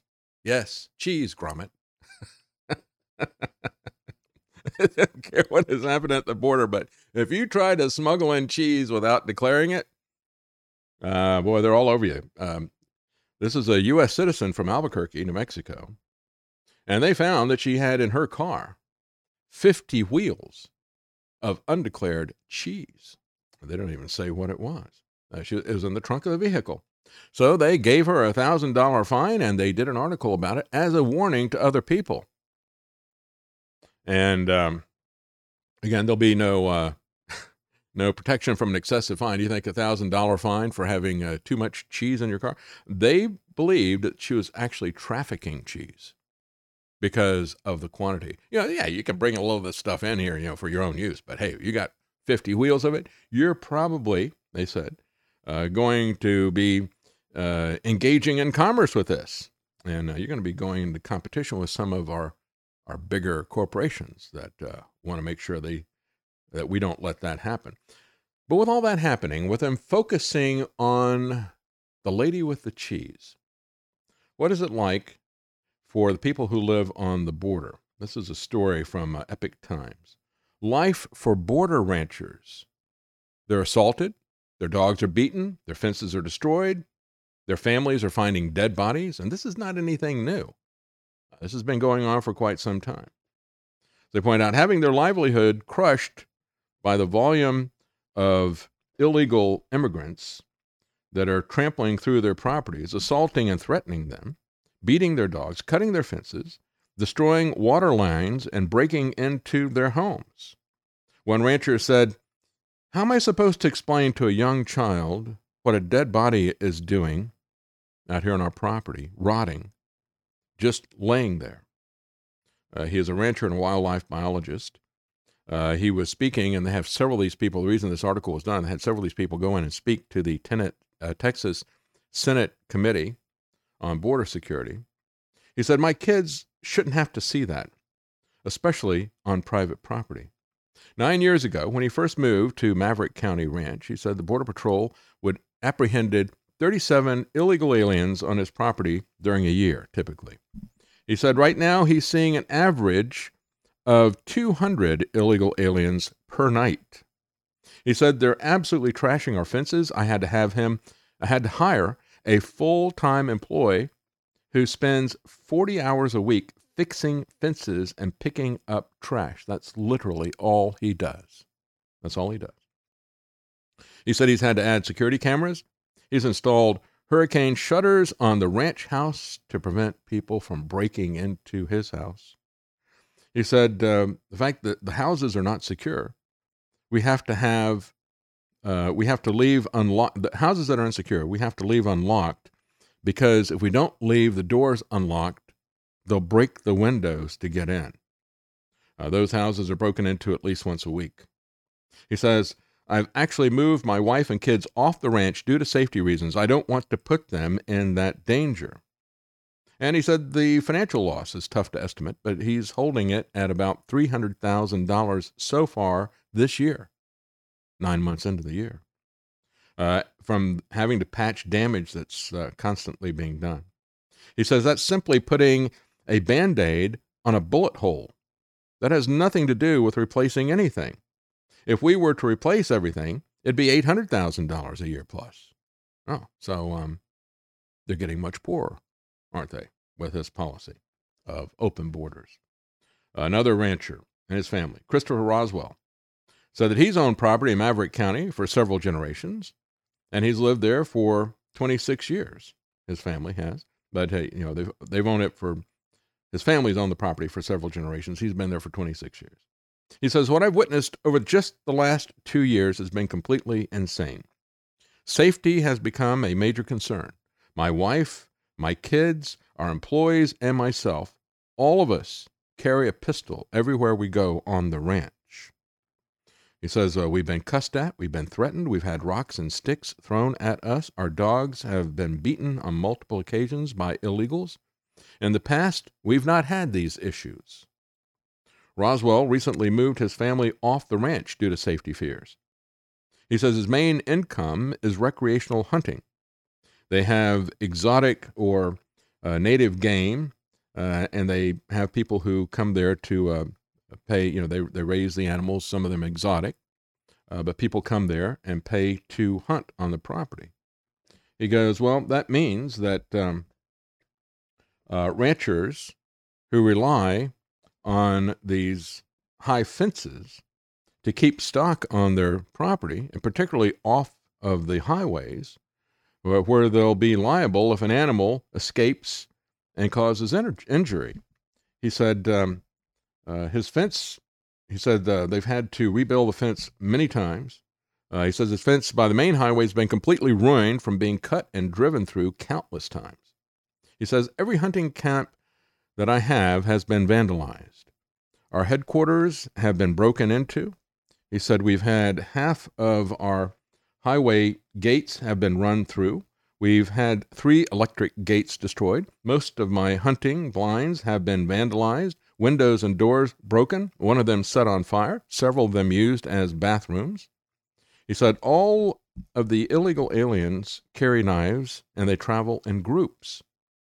He said for the first time, so I guess you really don't need to have a magazine that is going to have more than, 10 rounds in it, right?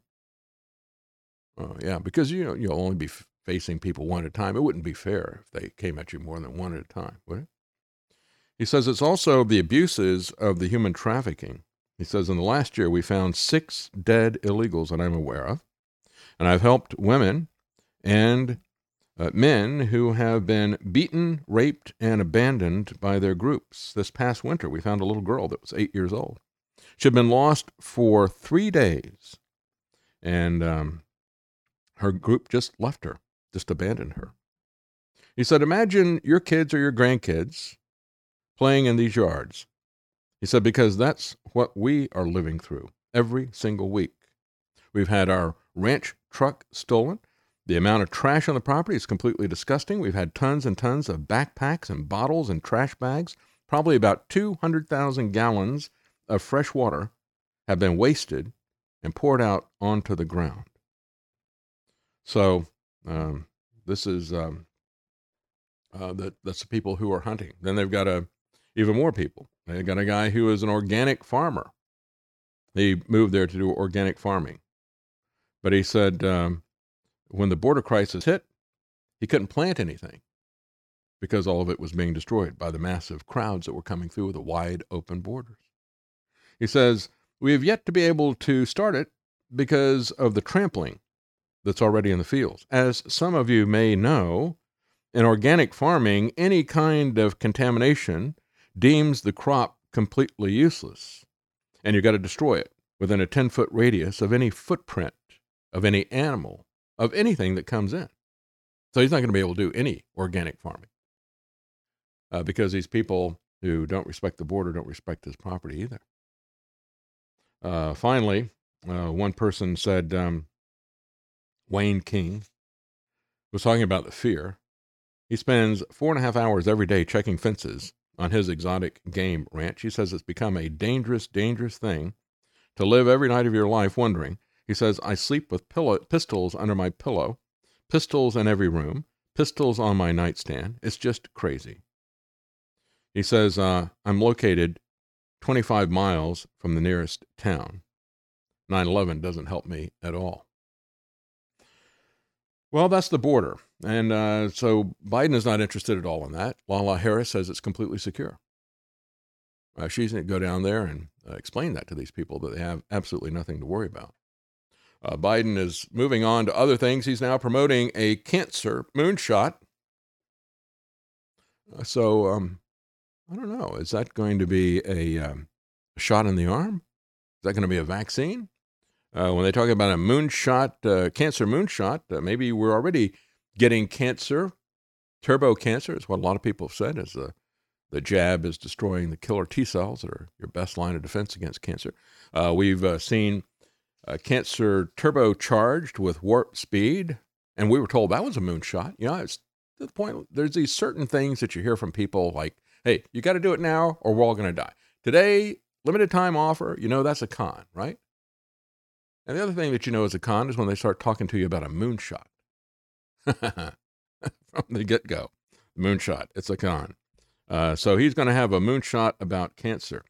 Speaking of that, I don't know what's the matter with Fetterman, but even the Democrats are the ones who are really concerned about it. They're looking at this and saying, well, are we going to have another special election shortly if this guy gets elected?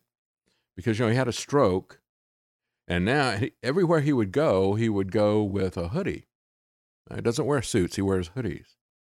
And then they put out a campaign picture of this. What is that on his neck? Well, a lot of people are speculating. They don't know what it is. He's not going to release his medical records. He's not going to debate either because since his stroke, he's been having a lot of difficulty speaking. And so Democrats, the Washington Post editorial board is calling on him to release his medical records, calling on him to engage in debates that he refuses to do.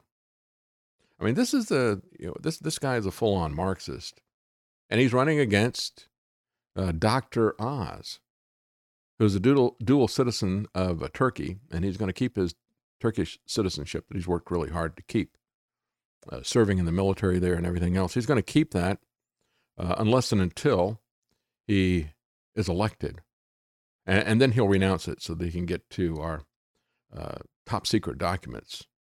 Because again, the country that classifies everything, whether or not it's classified, they have to not worry about that. So it's interesting that even the left is many op-ed pieces are out there because they're worried about being able to keep power if this guy is truly sick.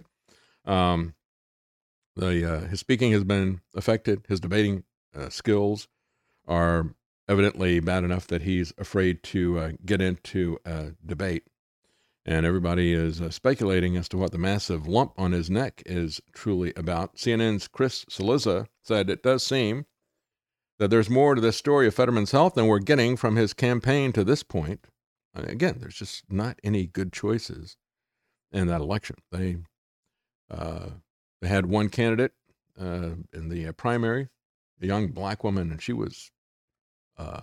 called out the two front runners as being Davos puppets, and they are. And but she didn't make it out of the primary, unfortunately. So we're going to take a quick break, and when we come back, I want to talk about what is happening against patriots. But before we leave the food stories that are there, I did have a listener, Kenny, who sent this to me about what he is seeing in Iowa. He says, it's the time of year when I began to drive a silage truck for a local farm. If you don't know what a silage is, it's used to feed cattle. In fact, I hope we're about done for the night as my normal job starts at 6 a.m. The drought is real, he says. With all the equipment running, it is almost a dust storm in the fields, harvesting equipment. He said, the corn is stunted. I'm 6 feet tall, and I can stand in the middle of a field and see all around me. I've never seen that before. All that to say this. The feed corn, at least in my neck of the woods, I would put at 50 to 90% less yield than previous years. Yes, it's that bad. No feed, no burgers, no steaks. Do the math, right? So tell the people to get ready. He said, just on the agricultural front, it's going to get really bad, and I'd say 3 to 6 months. So anyway, just wanted to pass that on to you. Is the food crisis over or just getting started, as many people say? Well, the central planners want there to be a food crisis. What he's pointing out with the corn is that just as we look at oil and gas and things like that, the fuel being fundamental, you got to make the fertilizer off of the fuel and generate your power and use the fuel to transport goods to market. So that's a fundamental thing. But it's also a fundamental thing when you talk about corn. because that's going to be used to feed the animals as well. So that's going to impact a lot of different things. And it's not just animal feed. It's used in so many different things. So it's going to rush through the entire food process. But, it came up shortly with the UN on just a day or so. And I talked about this briefly about a month or two ago. It went up on the UN website for just a day or so. Some people snapshotted it. Some people went back and got it from the archive. But the UN put this up.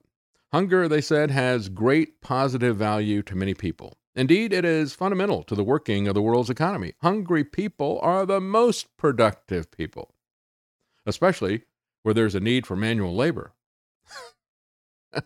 Just keep beating them, The more you beat them, the more you get out of them. And so as you look at what they're saying in Italy, for example, the head of 5 Star said, "I have a strong fear that September will be a time when many families will face the terrible choice of either paying their electricity bills or buying food. We're absolutely willing to dialogue to make our constructive contribution to the government, to Draghi, but we are not willing to write a blank check." And of course, Mario Draghi was the guy that years ago, when they threw out the elected governments, a couple of them, Italy and in Greece, and they put in a guy at the time, he's a former Goldman Sachs banker, central banker. They called him a technocrat. And they just threw out the elected officials and put him in place. That was about 10 years ago. But now, as we look at this again, as I said before, control oil and you control nations, control food and you control the people. That's the idea behind all of this. And it's Henry Kissinger who explained that to us. We're going to take a quick break and we'll be right back. Stay with us.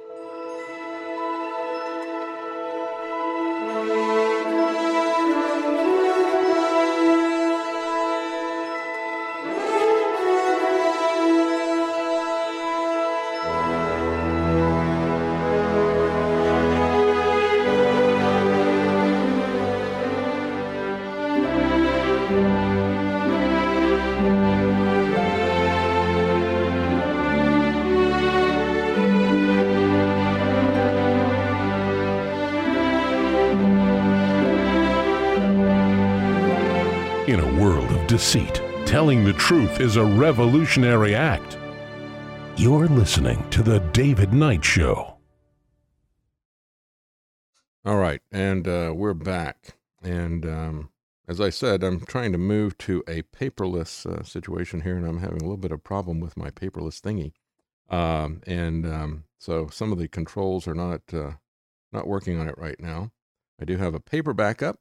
Not going to take too much longer to do this before I go to paper backup. But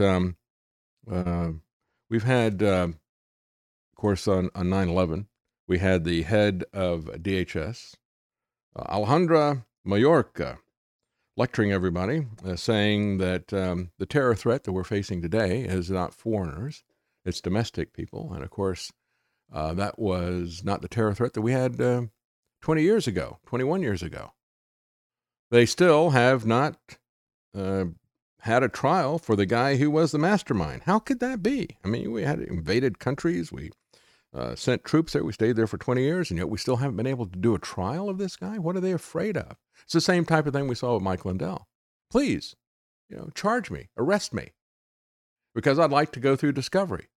I'd like to have my day in court. Oh, no. We're not going to do that. We're not going to do that. As a matter of fact, he says, we have an emerging threat, domestic violent extremists, and we have other extremists. We have people like Tim Ryan who said we need to kill and confront extremist Republican movement. Now, this is a congressman, a Democrat congressman, saying that his political opposition needs to be stopped. We need to kill this and we need to confront it. He says, some of the answers are going to have to come from Republicans, but not from these extremists that we're dealing with every day. We've got to kill and confront that movement. But working with normal mainstream Republicans, that's going to be really, really important. Yeah, we've got to pull everybody back together again, the people who are the left and the right foot of the UN, the left and the right foot of Davos. He says, I'm one of the most bipartisan guys in Congress. And he says, and I want to work across the aisle, but we've got to kill this other movement. Yeah, exactly. Got to kill it. So Mayorkas, as he was echoing those same sentiments, everybody in the Biden administration, everybody in the Democrat Party is lining up to call their opposition domestic terrorists and extremists. You had, as I also reported beginning of the week, a Democrat senator. That was a congressman, Senator Mark Warner, Democrat, used the 21st anniversary of 9/11 to absurdly compare the terrorist who, and this is Breitbart talking about that. I'm sorry, Free Thought Project, to compare the terrorists who attacked the Twin Towers and the Pentagon to insurgents who entered the Capitol on January the 6th.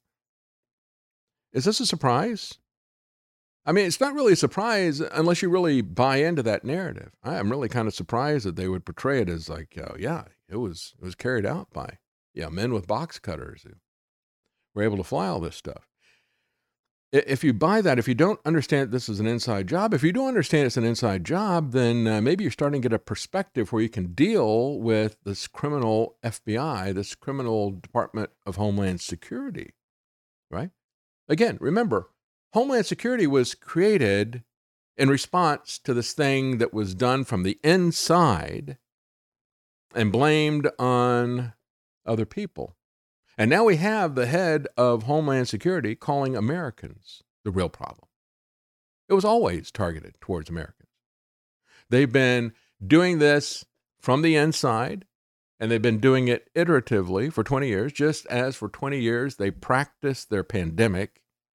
And then they rolled it out with somebody that you would trust, right? Somebody who has been portrayed by all the media as their enemy. Oh, he really hates the UN and the globalist agenda and all these multinational. He's going to defend us and attack those guys. Instead, he did everything that they always planned to do. So 9/11 was an inside job to come after patriots. Department of Homeland Security was an agency that was set up to come after patriots, and now the mask has come off of that part of it. But you still have people saying, well, it was foreign people 20 years ago, and now they pivoted to Americans. Oh, really? No, they were just building their infrastructure for decades, a bit at a time.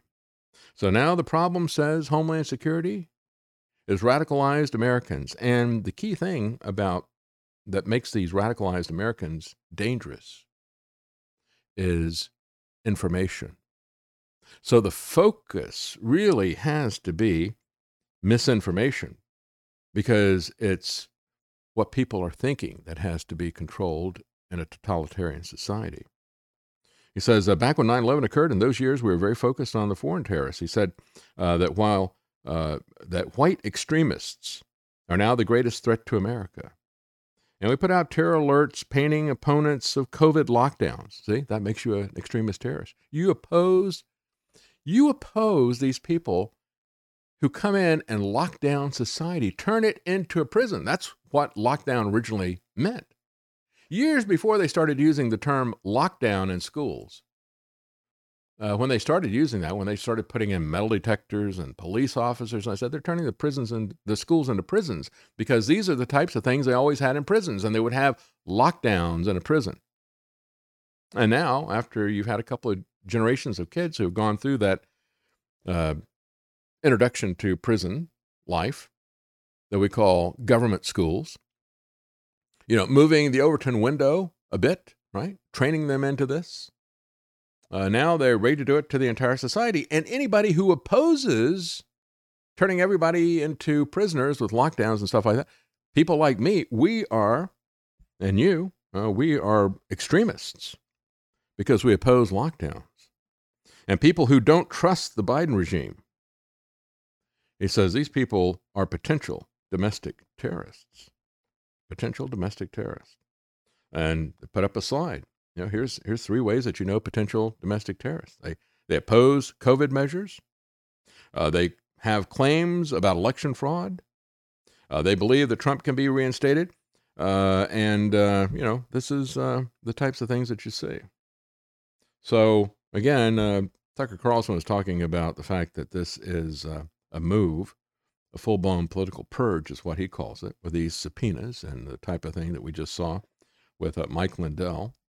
So he said as part of his monologue that there's a transcript of here. He said, so now keep in mind that any claim that you make as an American citizen about elections, any claim that you make about American politics, period, is protected explicitly under the First Amendment.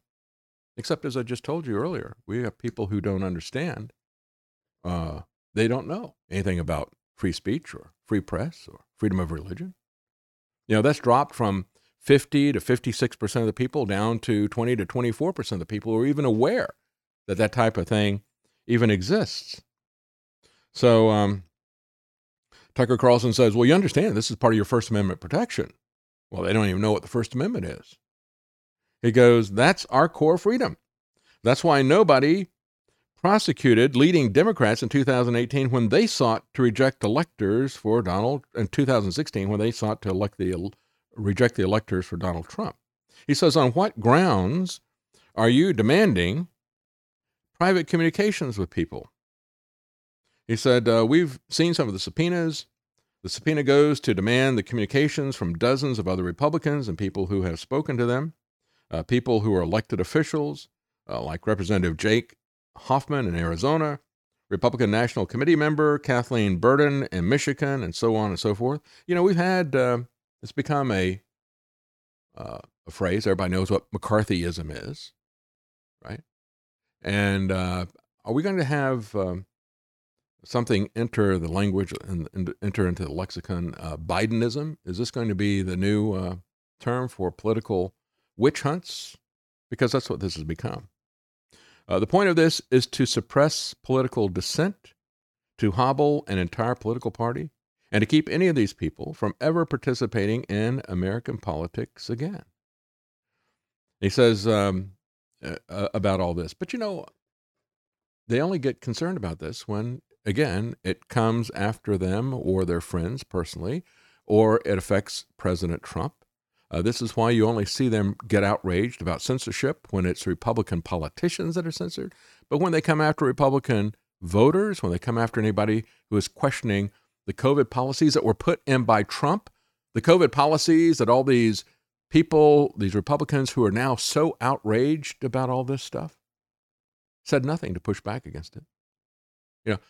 I would just tell Tucker Carlson, hey, Tucker, where have you been for the last 914 days? Because they were rolling out some of the most authoritarian policies we ever had, and you were quiet. But now that it's in your group of people, now you're concerned about it. I said for the longest time, I say this to the Democrats, just like you see Bill Maher saying it to the Democrats. It's like, and you see Glenn Greenwald saying it to the Democrats. It's like, we can't allow this to become commonplace because it's going to eventually come around to us as well. You're celebrating right now because it's not you. You're celebrating because it's your enemy, but it's going to come back around to you. Tucker Carlson makes the point as well in terms of this political persecution. He says, by the way, the cost to each of these individuals or to any person whose house the FBI shows up to is enormous. Ask anybody you saw the FBI showed up with guns at their home what it's like. Well, why didn't they ask people what it was like? Because we've had the FBI, we've had SWAT teams, we've had militarized police showing up and swatting middle and low-income houses for a very long time, and nobody cared about it. Oh, it's a war on drugs, or it's this, or it's that. And it's legitimate when it happens to somebody. But if they go to Mar-a-Lago, and they're there when Trump is not even there, oh, that's outrageous. And it is outrageous, but it was outrageous when it happened to other people, when other people got killed with no-knock SWAT team raids. Yeah, this is bad.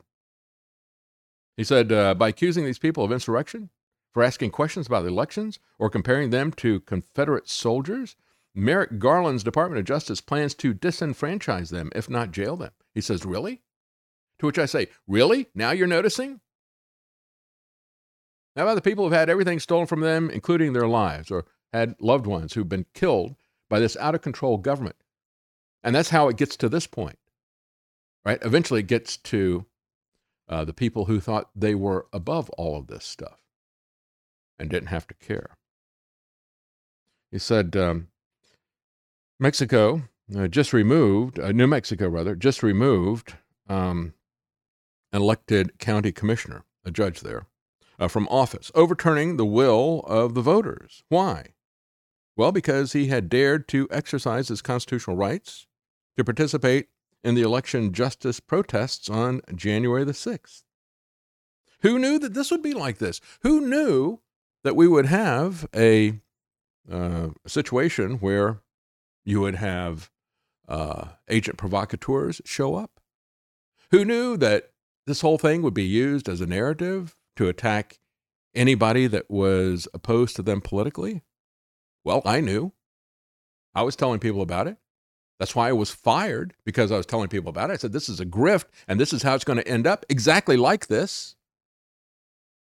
And I'm fine about that. I'm glad that happened. I just wish that people would have listened.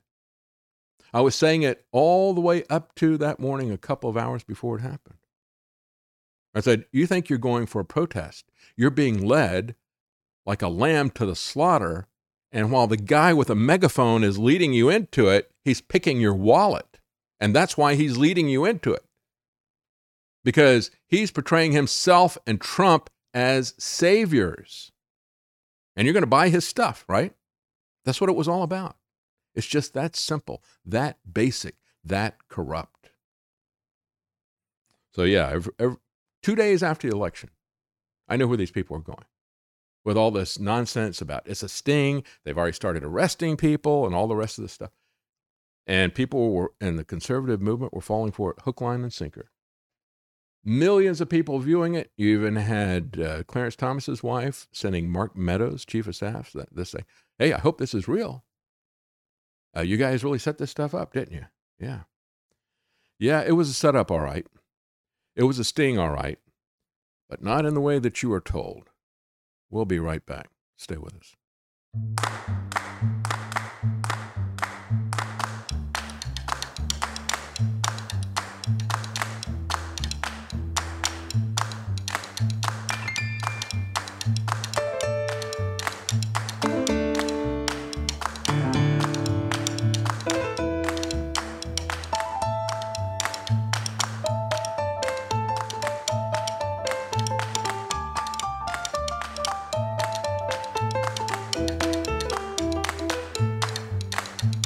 Decoding the mainstream propaganda. It's the David Knight Show. Talk a little bit about abortion and what is happening in the Republican Party and what is happening in some of these trials to push back against it. Because it has broad consequences for a lot of different things, as we've seen with the Republicans who are trying to modify their position. They're doing it, and we'll talk about that here in a moment. As I said yesterday, they are going rhino even before the election happens. Usually they wait until after they get voted in or reelected. Before we go back to it, though, I just want to thank a couple of people who've left tips and some comments. Colton Kimberly, thank you very much for the tip. Question, what do you think about the gold and silver IRA? I'm considering it.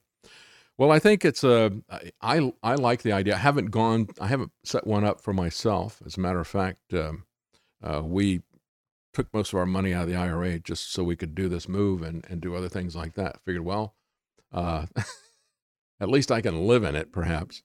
But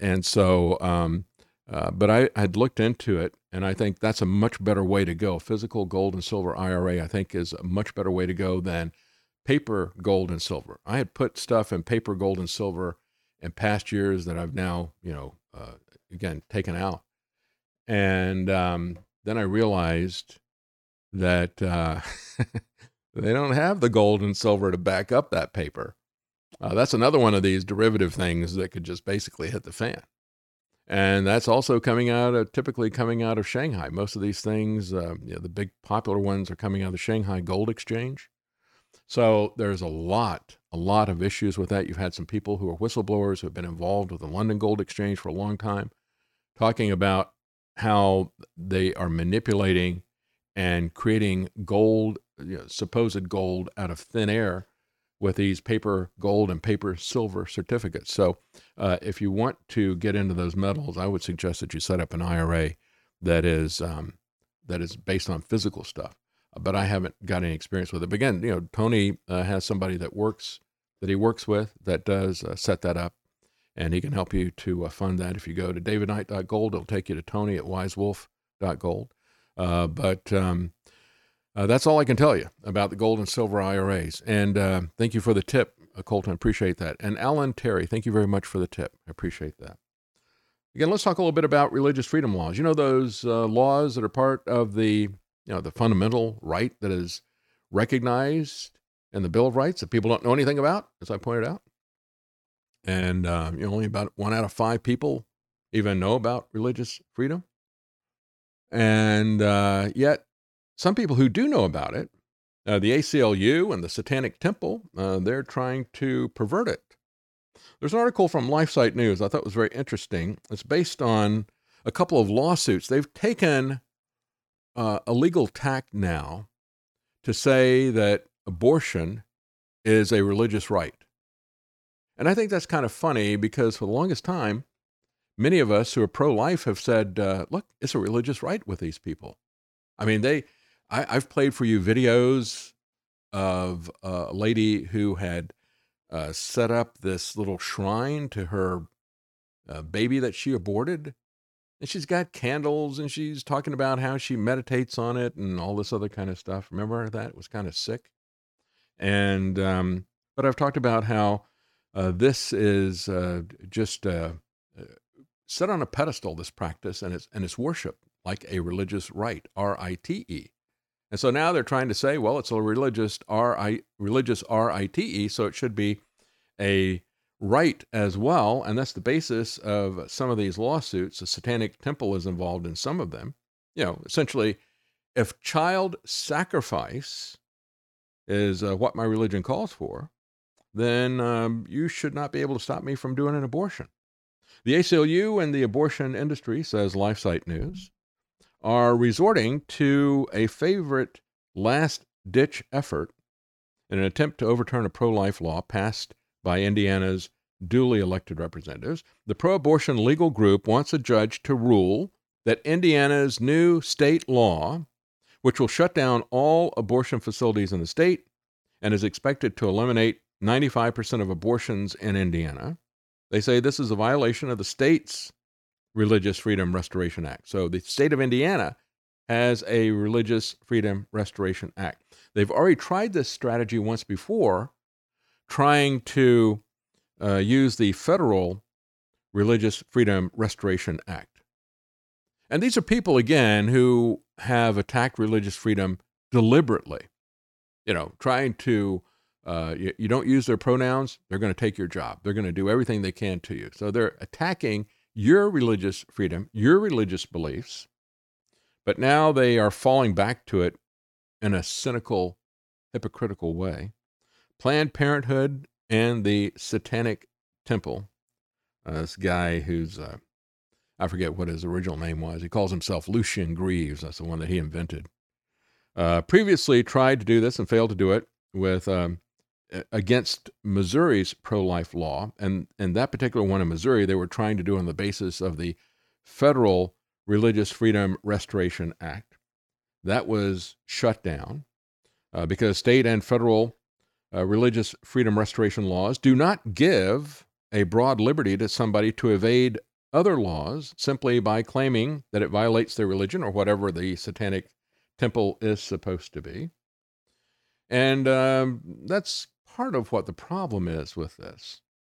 In a sense, when you look at these laws that are put there that really shouldn't be necessary, when you look at the First Amendment, the government, the First Amendment is very straightforward, very basic. It's a prohibition of the government infringing on your religious practices. But the Indiana law says, well, before we do that, what is the basis here, really? What is the basis? How do we split this baby? Somebody comes in and they say, well, I have a pagan religion or a satanic religion, or my religion is feminism or something like that. And my religion requires that I have complete control of my body and I get to do whatever I wish. Do as thou wilt is my religion, and you're keeping me from doing as I wilt. So you're infringing on my religious freedom. Well, I think the answer to that is really pretty simple. Your liberty does not allow you to harm other people. And that would include murder, right? So just because you've got liberty, that doesn't mean that you can go out and harm other people. As many people have put it, your freedom to swing your fist in the air stops at my face. Once you hit me with your swing, you can swing your fist all you want to, but once you hit me, that's a different story.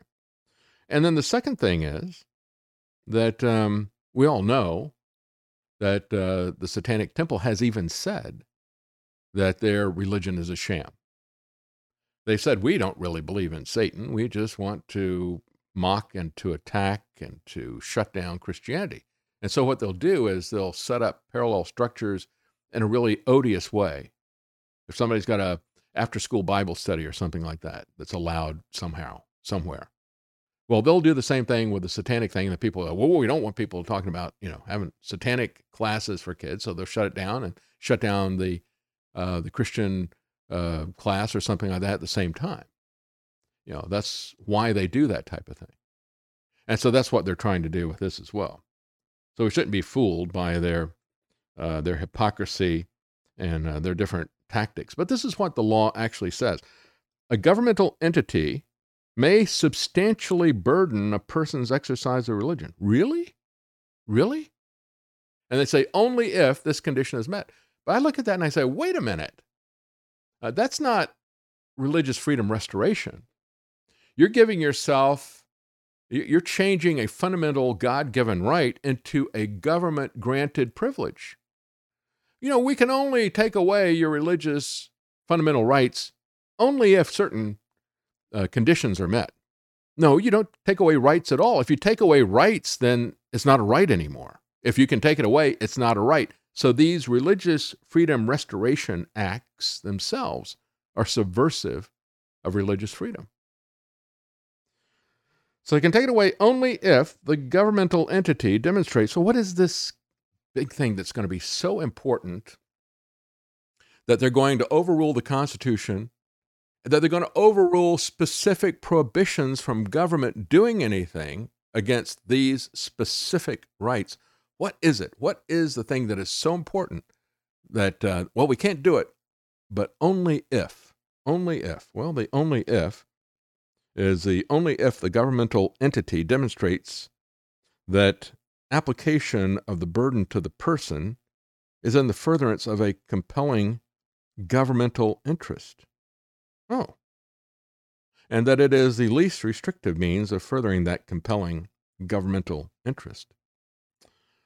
So you have rights, but only if they don't get in the way of compelling governmental interest. Your rights are subordinate to what the government wants. Is what these things are saying. I got a big problem with that. They don't talk about that in the LifeSite News. That's not the thrust of their article. The thrust of their article is, how cynical and hypocritical and these organizations are, and how they're trying to take away pro-life protections. But they're accepting, without really understanding it, they're accepting the fact that the government has just removed your religious liberties that were hardcore, foundational rights. Oh, no, we're just going to sweep them under the carpet by saying, we're going to protect those except under certain circumstances where we really have a compelling government interest here. And so they go on to say the same thing holds for any Aztec who wants to challenge the state's laws against murdering children in a human sacrifice, or even adults, right? But again, they don't really understand, I think, how to separate this out. Your liberty doesn't allow you to harm other people. It's just that simple. They talk about a case, Court of Appeals, Indiana, just rejected a similar effort, they said. A guy came in, he was charged with punching his children in the face. of striking their heads with his elbow and of choking them. They said, well, that's just my religious freedom to do that. That's just my religious freedom. No, I mean, corporal punishment is something that I would uphold for parents, but that's not the kind of thing we're talking about. Yeah. There's a line that this guy apparently crossed with that. I think there's more effective ways to punish kids, but there is a place for that at a certain age and under certain controlled situations. But if he's punching the kids in the face and choking them and hitting them in the head with his elbow and other things like that, he clearly doesn't understand where the line is drawn. Anyway, in this particular case, the ACLU has argued that being denied the ability to kill a baby violates the religious freedom of Unitarian Universalists because a Unitarian Universalist, they said, quote, believes an abortion is necessary, and that this, quote, breaks the covenant Unitarian Universalists have to honor their own inherent worth and dignity, and will impose a substantial burden on the sincere religious beliefs and the exercise of a Unitarian Universalist.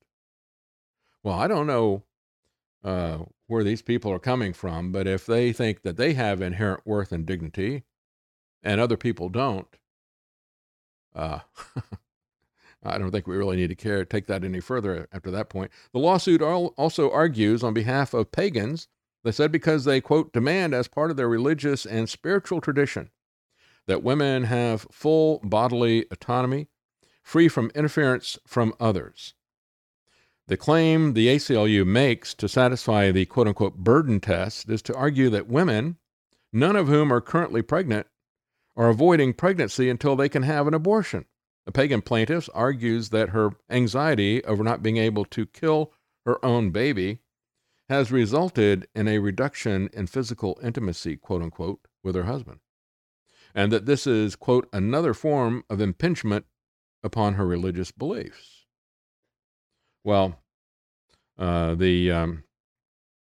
not going to fly. But again, we have to take a step back from the insanity and actually come up with a reason as to why none of this works. And it always comes back to your liberty doesn't allow you to harm other people.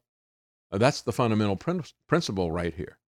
But I think that, in defending this, with these supposedly defending it, we have to be careful. This is what the next story is really about. We have to be careful that we don't fall for something that looks like it is supporting our freedom, when in reality, it is subverting our freedom.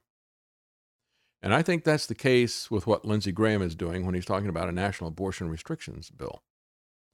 He is trying to do a couple of things. First of all, he wants to play to the pro-life crowd within the Republican Party, but he wants to pull it back and put some loopholes in it so that he doesn't completely alienate himself from what he perceives to be mainstream public opinion.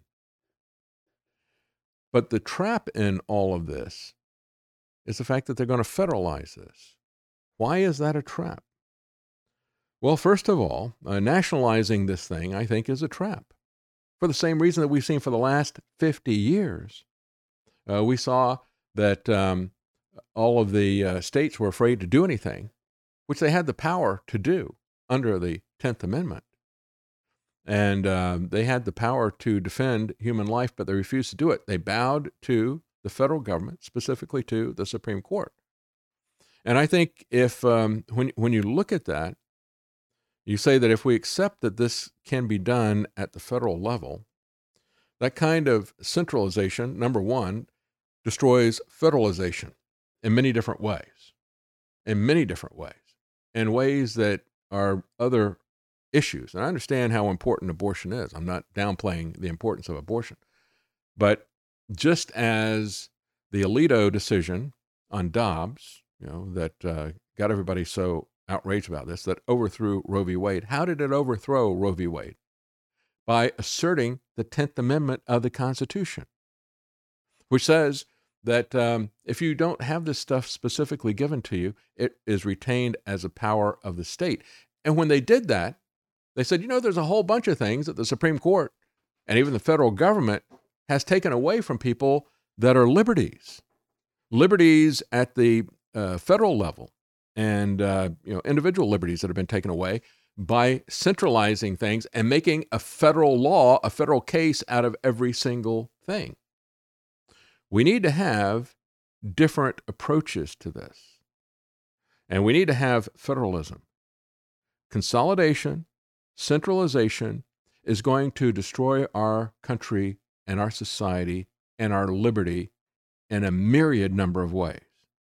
And so what Lindsey Graham is trying to do is really trying to bring back Roe v. Wade powers.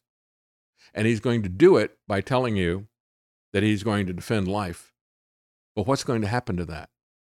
From a pragmatic standpoint, the next time the Democrats get a majority, they're going to just flip the switch on that. We've seen that happening over and over again with abortion funding. And the Republicans would block it, and then the Democrats would bring it back in. So it's going to be on, off with every election. And you're going to have all abortions happening everywhere when the Democrats get control. And then you'll flip it off, and then you'll have all abortions everywhere. You're not going to be able to stop it either if the states, not just individuals, prohibition has got its limitations, as we've seen with the drug war. If people are sick enough spiritually, medically, psychologically, if they're sick and they're addicted to this stuff, you're not going to stop them from getting it. And if people want to do the abortions, they're going to do them. And if it's a state that wants that to happen, the state is going to assist them. So, we're not even talking about the typical problems from a pragmatic standpoint that you have with an abortion. But you're going to have a situation where you're going to destroy federalism, you're going to consolidate all power in Washington, and by doing that, when the Democrats get in charge, you're going to have more kids killed. If you can at least pull back and have the whole point of federalism is to make sure that we got different approaches so people can see what creates a better society. We should be the shining example on a hill. That's what we should aspire to in our states and our communities, rather than trying to dictate practices to people who absolutely reject it. To me, it's not going to be any more effective than going to Lucien Greaves and force baptizing him into your church or something. He's going to completely reject that. So you can't legislate this morality when the majority of people and the state government are opposed to it. They will find any kind of workaround to it. Just look at what Hochul is doing with playing the legal games with firearms and that type of thing. It has to be from within. And when we do this type of thing, even as a pro-life community, when we start to try to take these political approaches and think that we're going to change everything by politics instead of the power of God, and instead of changing people from the inside, that's where we fail.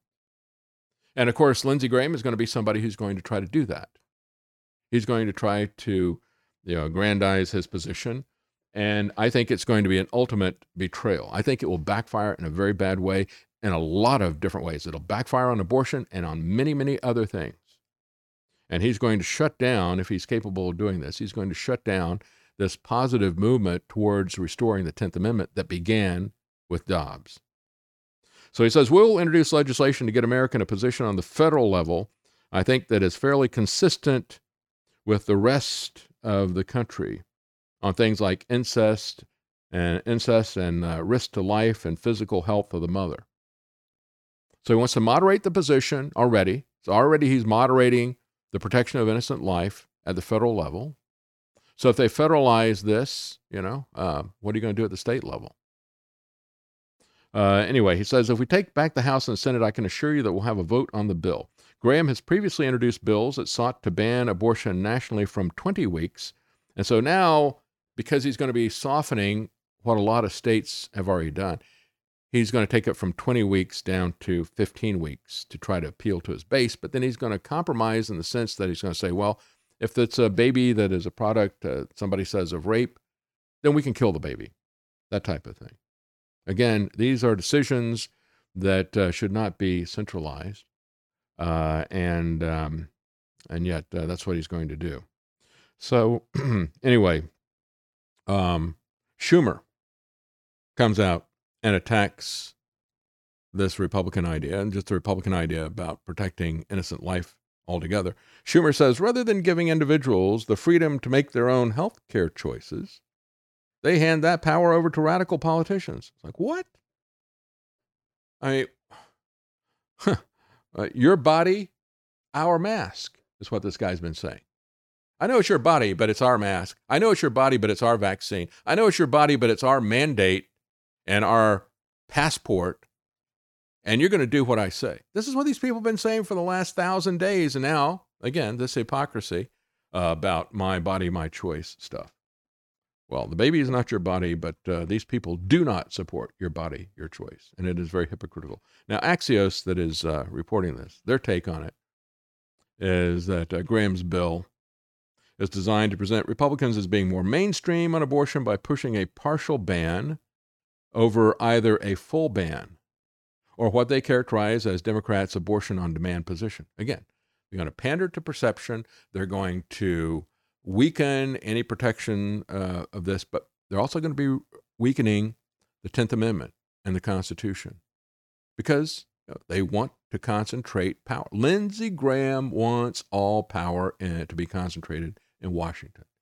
He's a hardcore statist. He is a controlled opposition, establishment flack. Truly is. Guard Goldsmith. Hey, Guard, how you doing? Thank you so much for the tip. And he's got a comment here. It says, thank you for going the extra mile in your research and analysis, David. Your insight into the state attack on real religious liberty is very important. It's similar to Scalia's closing of his Heller gun decision, undercutting the very meaning of natural rights. That's right. Yeah, you're spot on. Guard is very well versed in the history of this stuff, and I really do appreciate his insights. Yeah, that is an important point. We've seen Scalia do that many different times. You've got these rights unless we've got a compelling interest. And then if I'm interested in something that conflicts with your rights, well, then I'm going to take those rights away. A New York Times column spells out the anti-Christian pro-abortion goals of the feminist revolution. This is something that got LifeSite News very upset. And it was kind of interesting because, we look at it, mom and apple pie used to always be the things that the candidates would suck up to, right? But now nothing is sacred. The New York Times columnist attacked motherhood. The whole thing was about attack on motherhood. And what got LifeSite News, which is a Catholic site, even more upset was they attacked Mary as an example of how this is a patriarchal myth that is setting up a standard for motherhood, which is antithetical to feminism, they said. A shocking target of her rage, writes LifeSite News, is Mary became said, quote, the most virtue-laden symbol of motherhood there is, her identity being entirely eclipsed by the glory of her maternal love, said the author in the New York Times. So she claims that Mary was a moral model of unattainable goodness and perpetual servitude that can be stifling and unforgiving. Isn't it interesting how these people spin the stuff? One of the strongest contradictions of procured abortion is that the practice is so contrary to maternal instinct, says LifeSite News. It defies the imagination of all those who have known and who have revered their mothers. The intimate connection over the time of pregnancy establishes an undeniable affection between mother and child. Thus, mothers cherish and nurture their children with tenderness and love. In a healthy family, the link is lifelong, as all children naturally reciprocate by exalting their mother. That's the way it should be. But feminists disagree. They find this narrative hard to overcome because it is so natural. Maternal affection has always proven an obstacle to the sexual revolution, which seeks to deprive sexuality of its consequence in children. The idea of motherhood must be destroyed for true liberation. More importantly, the real target, however, is Christianity and the highest manifestation of maternal instinct found in Mary. And of course, the government agrees with this. The government wants to destroy mothers. That's why they keep incentivizing you turning over your children at an early age to be mothered by the state. And this is something that transcends religious issues as well. This is something the state has always sought to do, going back to Plato's Republic. Yeah, I don't want his ideal society was going to be, the elites on the top, and they've got the guys with the muscle who are going to enforce everything they want to do, and then there's the rest of the people. And he didn't even want people to know who their mothers and fathers were, ideally. They would only have an attachment to the state, which would make them perfectly controllable. So in this op-ed piece on New York Times, this author, first of all, says that maternal instinct is not innate. It is not natural for mothers to love their babies. That's unnatural, right? You should love yourself. Because in the last days, we know people will become lovers of self, right? The central thesis of the rant is the, quote, selfishness and tenderness babies require, selflessness and tenderness that babies require, is uniquely ingrained in the biology of women, and it's ready to go at the flip of a switch. That's what the New York Times writer mocked. She said there is no longer a maternal instinct for her. Instead, she says there's a parental brain instead. This writer's name is actually Conaboy. Yeah, it's interesting how that lines up with what she's trying to say. The author's new theories contradict what many have experienced in their relationship with mothers and as mothers. But they do coincide with feminist and Marxist narratives that reduce everything to power and to class struggle. That's it. It's all about political power. And the way you get political power is through class struggle or race struggle. That's why they want to create a race war here in the U.S., not a class struggle. Capitalism also played its role, she said, in reinforcing maternal instinct by separating women from the workplace and consigning them to domesticity and consumption. Well, I don't know. I think people are starting to realize the scam that's been played on them.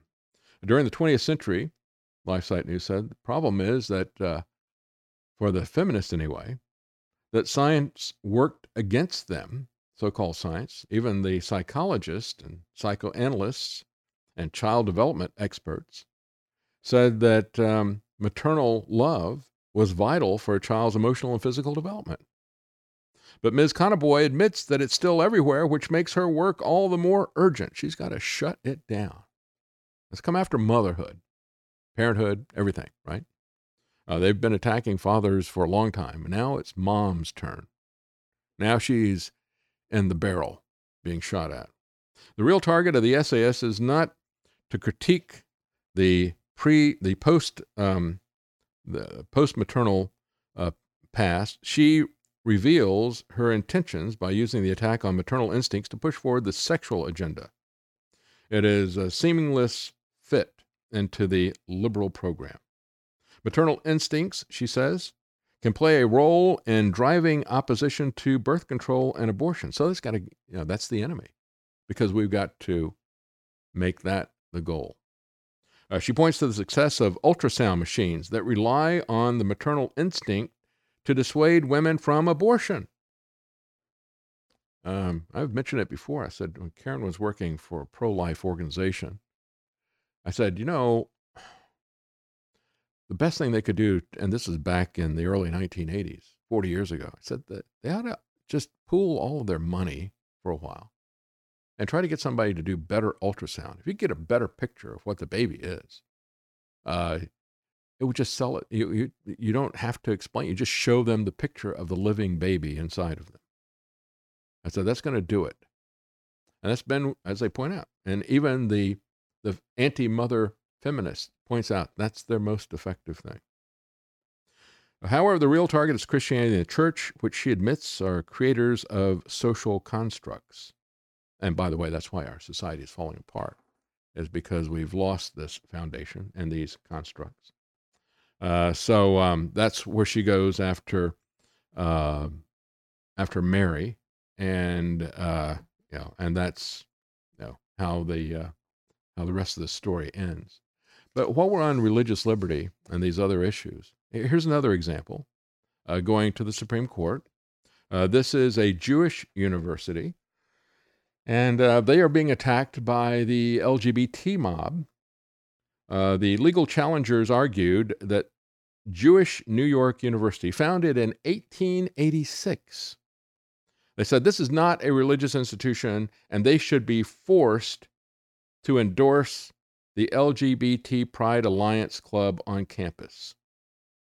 Legal battle began last year when a group of students and alumni of Yeshiva University took the university to court, demanding that they endorse this Pride Alliance Club. This is the oldest Jewish university in the United States, and they're trying to get it thrown out, saying it is not a religious institution. Well, again, I guess this is irrelevant to me, whether or not it is a religious institution. I guess one of the reasons that they are attacking that is because in that particular case, it should be a slam dunk because of what the First Amendment says.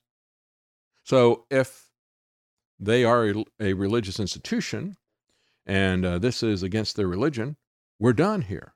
So that's why they have to attack it. But I just have to ask, is the LGBT mob, is that a religion as well? Because it seems to be operating that way. It's a whole set of religious beliefs. They're dogmatic about it. They demand that everybody bow the knee and celebrate and worship what they do. So it does come across a bit as a religion. Well, if it's not a religion, though, let's just pull it back and let's say that the Jewish university is not a religious institution, as they contend they are. Well, now we have a situation where they have a preference of a cultural preference, if you will, or an individual preference, but it's their individual preference over and above and against the preference of the LGBT Pride Alliance. So why should they be, and here's the operative word, forced? Where does even if you take the religious issue out of it, because again, the religious issue would make this an open and shut case. But even if you take that out, then where do these other people get off forcing other people to do what they want? What's the basis for that? And why are you more important than other people, you see? No, they don't. So they said all undergraduates are strongly encouraged. They try to make the case that it is a religious thing. All undergraduates are strongly encouraged to begin their yeshiva experience with an intensive religious studies in Israel, with over 80% doing so for university credit and so on. So the fight right now is over that. But we need to understand that your desire of what you want to do does not allow you to compel me to use your pronouns, does not compel me to put your club into our institution and organization if the rest of us don't want it. Your preferences and your desires don't take control of what everybody else wants to do. We've got to get back to that fundamental understanding. Okay, we're going to take a quick break, and we will be right back. Stay with us.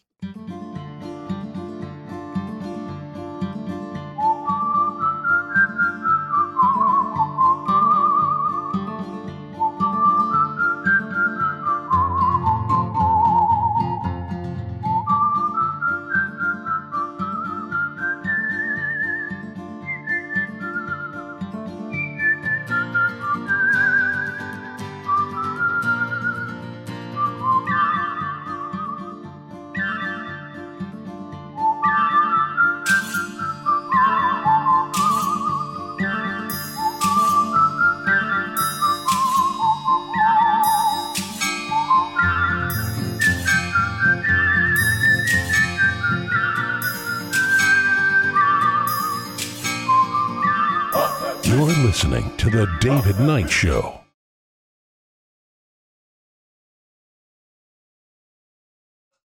Sorry, got my foot twisted around here. I couldn't get back on mic. Let's talk a little bit about the pharmakeia. Alex Berenson has a story out of Australia, and he says this is an interesting case in point about the toxicity of these vaccines. In the Australian state of Victoria, you have the world's most highly mRNA vaccinated areas. And they've also kept everybody under lock and key, more than anywhere. This is where Melbourne is and all the different things we've seen. So they were religious in their isolation rituals. And then they got 95% of the adults vaccinated and nearly as many boosted with the mRNA shot. And so he said, Victoria offers an almost unique data point, near real-time reporting as well on death trends of millions of people who are heavily vaccinated but who have had little exposure to COVID before being jabbed. So he says what we're seeing here is that deaths have increased 27% above the monthly average of the previous 5 Augusts. So this is seasonal. All right, August is part of their winter, and death rates go up during the winter. And so this is looking at the rate of deaths in August compared to the previous 5 years, the same period of time, and it's gone up by 27%. He said mortality in Australia typically peaks through June through August because that's their winter. He says so far in 2022, Victoria has registered 20% above its average over the same 8-month period for the last 5 years. Victoria has had more than 4,000 deaths in 5 months since February, crossed that threshold only in 7 months in the previous 12 years. So he says Victoria has had now a couple of things. They said they got a severe wave of COVID infections and deaths in 2022, even though 70% of its adults and nearly 90% of people over 60 are just vaccinated. Not just vaccinated, but boosted. Okay, so what's that about? Is the vaccine a failure then? Well, yes. If you're saying that they've got one of two possible explanations. Either what you're seeing here is people who are sick from the vaccine, or if they're sick from what the vaccine was supposed to stop, then the vaccine is a failure because that's what vaccines are supposed to do. So it's either completely ineffective or it is the danger itself. He says at the same time, deaths from a lot of other causes are up substantially too, and rising caseloads from both things diagnosed as COVID with PCR. You're sick, give you a PCR. Oh, you got COVID. And other illnesses have put heavy pressure on the state's hospital system. People are having to wait more than 6 months at many hospitals compared to waiting time of 3 or 4 months last year because they had socialized medicine. They would ration the care. You'd still have a several month waiting period, but now it's nearly doubled. So the Victoria hospitals are facing record-breaking pressure, says the media, the headlines. Melbourne, the police, where the police infamously arrested a pregnant woman for inciting an anti-lockdown protest. Remember that? They came to her house. What'd she do to incite the protest? She just posted on Facebook, there's going to be a protest at such and such a time, such and such a place. And so they came to her house. They were monitoring social media about that. They came to her house and they arrested her, the pregnant woman. So state law. So now that's part of it, is that you're seeing this. And he said these are numbers that are tracked very quickly and that are required by law to be tracked. State law in Victoria requires physicians and funeral directors to report deaths online. They're registered immediately, and the figures rarely, if ever, change after the initial reported figure. However, this year they did change it. Because this year, he says, Victoria's current website only has this monthly death figures since September 2019. But if you look at the Wayback Machine, you can find the archived versions from early August 2020 that includes figures for every month going back to January 2010. Later, in August of 2020, for reasons that are not clear. Oh, are they not clear? Yeah, he's being a little bit sarcastic here. The state removed all data from before mid-2019. Similar situation, isn't it? Just like the Defense Department's medical database, where as part of their preparedness, they need to be able to constantly monitor the incidence of all types of diseases to know if they're under biological and chemical attack. It's part of their readiness. It's part of their watchfulness. So they set up a database to do exactly that. And then when people looked at that database and said, this database shows that all these different illnesses are going up hundreds or thousands of %, they went back and said, we've now changed compared to 5 years previous. They said, well, all the previous 5 years are wrong. We've changed all that now. So now they're doing the same thing in Victoria. They have, by law, a situation where physicians and funeral directors have to report online what's happening. As it's showing stuff escalating rapidly, they go back and remove the data. But people are able to find the data. In New Zealand, you have Jacinda Ardern has now scrapped nearly all COVID restrictions, including mask mandates and vaccine mandates. So New Zealand will be retiring the COVID-19 traffic light system as well. Let me just point out, they're not getting rid of this stuff. They're just pausing it. They're not retiring it. That's what they're saying. Well, they're retiring its COVID-19. No. They're pausing it. They've taken 10 steps forward. Now they're going to take 1 step back, but they're still inside your house. Now, they don't just have their foot in the door. They've got, the door is unlocked and they've got all the keys that they want, and they're going to keep those things. And that's one of the reasons why they're easing up just a little bit temporarily, because they don't want us to take back the power that they've stolen from us in the first place. Jacinda said, it's time to safely turn the page on our COVID-19 management and live without the extraordinary measures that we have previously used. Yeah. All governmental vaccine mandates will end September 26th, and all vaccination requirements for incoming travelers and aircrew will also be removed. So they're going to do this in a couple more weeks. Why don't they do it now? I mean, people have suffered long enough, you're going to make them wait another couple of weeks for this? You see, we've seen this throughout this whole thing, haven't we? This is another tell that it's a scam, another tell that it's a political pandemic, another tell that the whole thing was planned from the get-go. Over and over again, as they were locking us down, they did it step by step. Remember what Fauci said. We do it from the inside, we do it with disruption, and we do it iteratively. And we saw them doing this iteratively. You would see Macron, you would see Biden, you would see Trudeau, and they would say, in 2 months, okay, now we just added this new regulation here. And now in 2 months, we're going to take this next step. It's like, how do you know you're going to need this in 2 months? Are you saying that this new action that you just did isn't going to work? Well, if this new action that you just did isn't sufficient and it's not going to work, then if this was a response, even a boneheaded response, but if it was a genuine response that was based on health concerns, you would institute this next measure that you think is going to be necessary in 2 months. You would do that right now, wouldn't you? Instead, by saying, well, in 2 months, we're going to do that. All they're doing is moving the Overton window. All they're doing is getting you accustomed to this. All they're doing is moving this iteratively. Had nothing to do with any health measures or any concerns. Because if it did, they would have taken their best shot and done everything all at once. They wouldn't have said, 3 months from now, which is what Biden and Trudeau did when they locked the border down, which kicked off the trucker convoy. They had both said, well, in 2-3 months, this is when we're going to do it. And they did it a Saturday away from each other at about the same time. And they like to roll these things out on Saturday because that's a slow news day.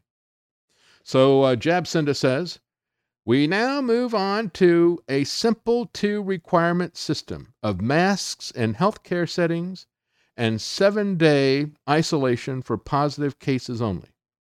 This is her Simon Says. Now Simon says do this. Now Simon says do that. Now Simon is going to ease up a little bit, but Simon says you're still going to do this. 7 days if you get a positive test. The pushback she gets on this is not, Where'd you get that authority? Who made you God? Who made you king? Shut up. You don't have any. No, that's not that. People are saying, well, can't we have 3 days or 5 days instead of 7 days isolation if we get a positive PCR test? That's the pathetic response from these people. The pathetic response from the FDA is just simple refusal to provide any COVID vaccine safety analysis. Thank you, Boss Chavez. Thank you very much. I appreciate that. I left a tip on Rockfin. U.S. drug regulators are still refusing to provide key analyses of COVID-19 vaccine safety database, claiming that the factual findings cannot be separated by internal discussions protected by law. Oh, okay. None dare call it conspiracy, right? Well, how about this? How about it being a conspiracy? How about it being criminal? How about it being collusion between the FDA and the pharmaceutical companies? The Epoch Times asked the Food and Drug Administration for all analyses performed by the agency for the Trump shots using a method called empirical Bayesian data mining, which involves comparing the adverse events recorded after a single COVID Trump shot with those recorded after vaccination with non-COVID vaccines. Okay, so basically what they want to compare the Trump shots to non-genetic code injections. And the FDA doesn't want them to see that. The FDA even said, we're not even going to give that to you in a redacted format. We're not going to do anything about it. They said there's a loophole in the Freedom of Information Act, according to the FDA, that lets the government withhold interagency and intra-agency memorandums and letters that would not be available by law to a party other than an agency that is in litigation with the agency. So what they're saying is, I'm sorry, this is inside information. You can't see us. You can't see what we're talking to each other about. They also pointed to a code of federal regulations, which says if all communications within the executive branch of the federal government, which are in written form or which are subsequently reduced to writing, may be withheld from public disclosure except that factual information which is reasonably segregatable in accordance with the rule established available for public disclosure. In other words, we're going to hide everything. Forget about Mar-a-Lago. This is, why didn't Trump break this type of thing, right? Why didn't he just do his own sunshine law? There was a lot of talk by Alex and other people. Oh, yeah, he's going to give us the truth on 9/11. He's going to give us the truth on JFK. It's like, look, just give us the truth about what the FDA is doing. Could we just start with that? Oh, no, they bought him as he was coming into office. Very clearly. And he bid the price up by having RFK Jr., and he's cynically manipulating that. He took the money, he put Alex Azar in, and, Bill Gates is bragging about that. How he got Trump in line with it. They just bought him off. So when you look at what's going on with Mar-a-Lago, everything the government does is a secret. Everything is overclassified. Here's another example of it. They're supposed to grab the information. We knew for years that they weren't doing it. There was a lawsuit before all this COVID stuff happened that I covered extensively. It was Bell Digtree.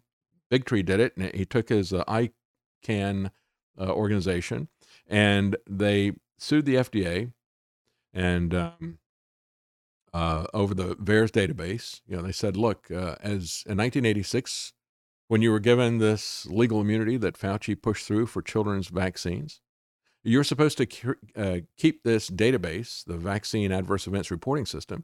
You're supposed to keep that database, and you're supposed to use that to improve the safety, to monitor what is happening with the vaccines, and then to make recommendations for how they could be made safer. So we'd like to see what you've done to monitor this, and we'd like to see the recommendations that you've made over the past 35 years.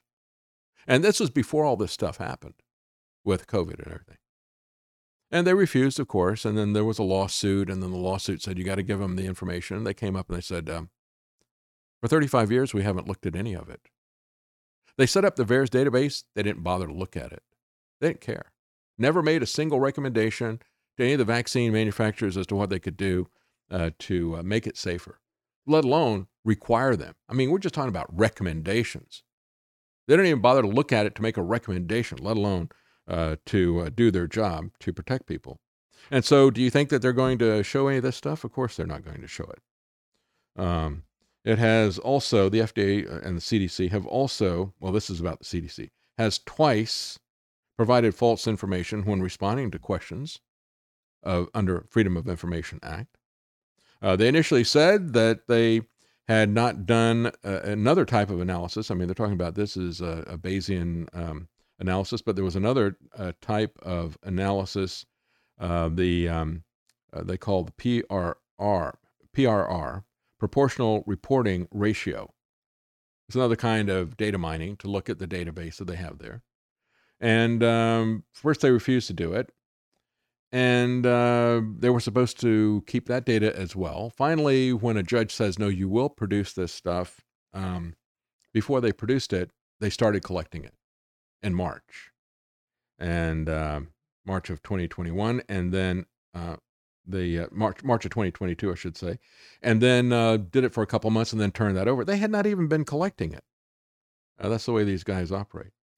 Interestingly enough, Bill Gates is now complaining that he's been the brunt of people's ire simply because outside the U.S., people don't know about Anthony Fauci.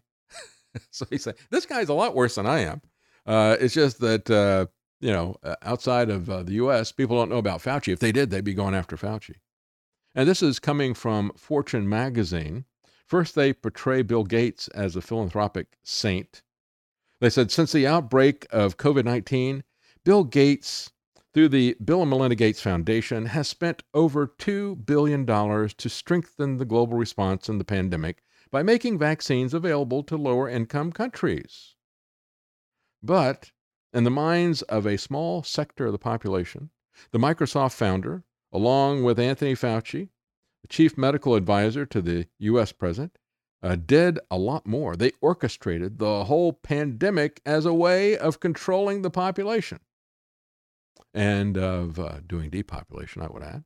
So that's the way Fortune lays it out there. This guy is really a charitable billionaire. He's a philanthropic saint. But he's gotten a bad rap. And where did this come from? Well, the theories, I said, were founded in the U.S. And they were QAnon conspiracy theorists who did this. Oh, really?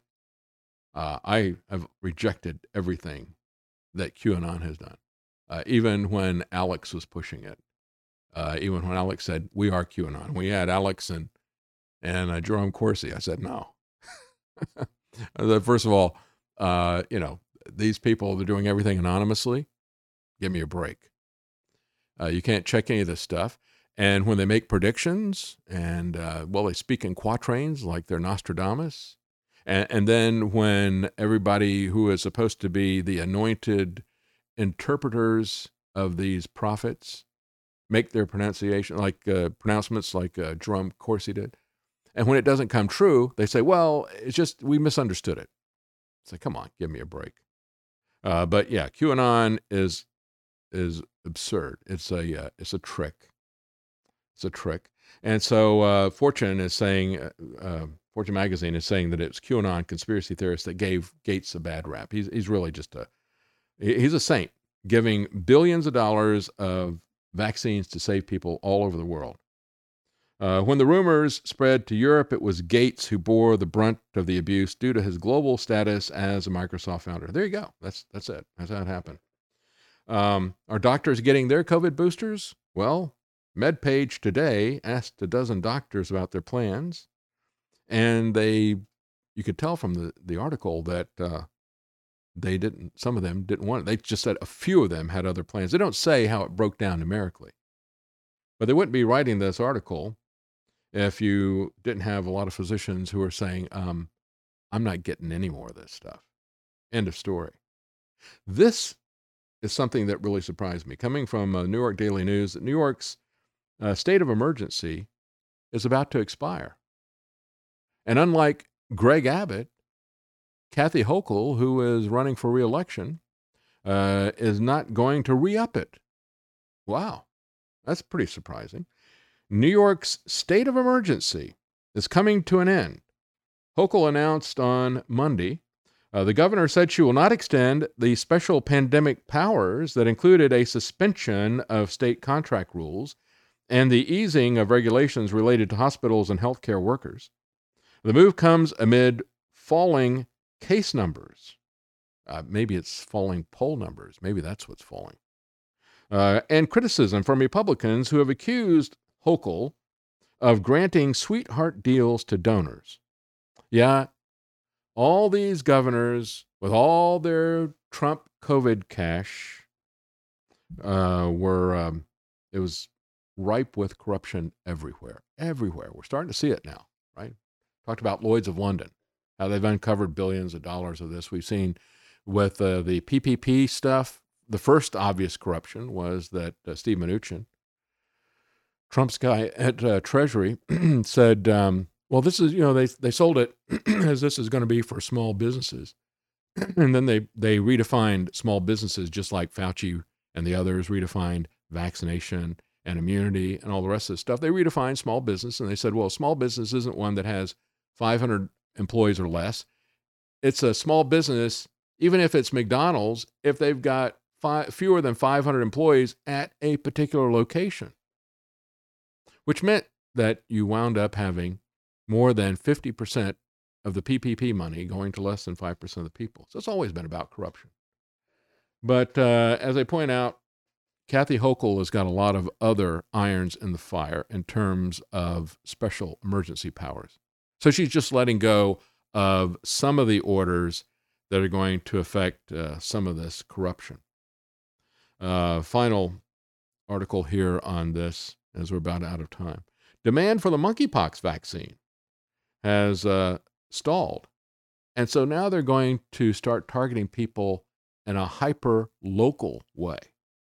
They're going to push the propaganda at a real retail level. It's absolutely amazing. We don't have time for it, but as they are saying, so who is really profiting from all of this is a question that they ask. And we know who's profiting from it, the same people we're just talking about. But the reality is, as they're pulling in the WHO as to make all this money, they go through a whole expose in this Children's Health Defense Fund to follow the money. But we were told about this a couple of thousand years ago, right? The merchants, the great men of the earth, because by all of their pharmakia, all the nations were deceived. And guess what? They didn't repent of their murders, of their thefts, or their pharmakia.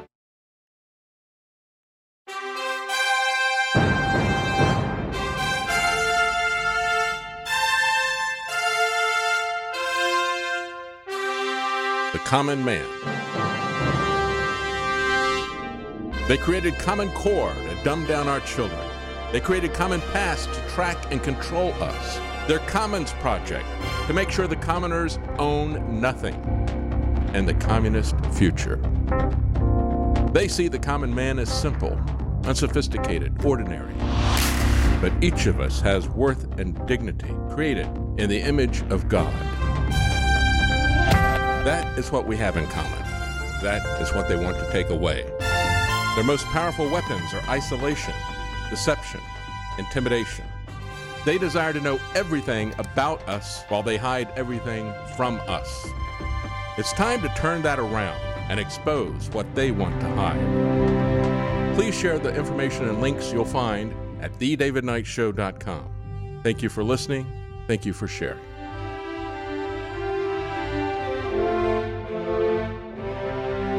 If you can't support us financially, please keep us in your prayers. thedavidknightshow.com.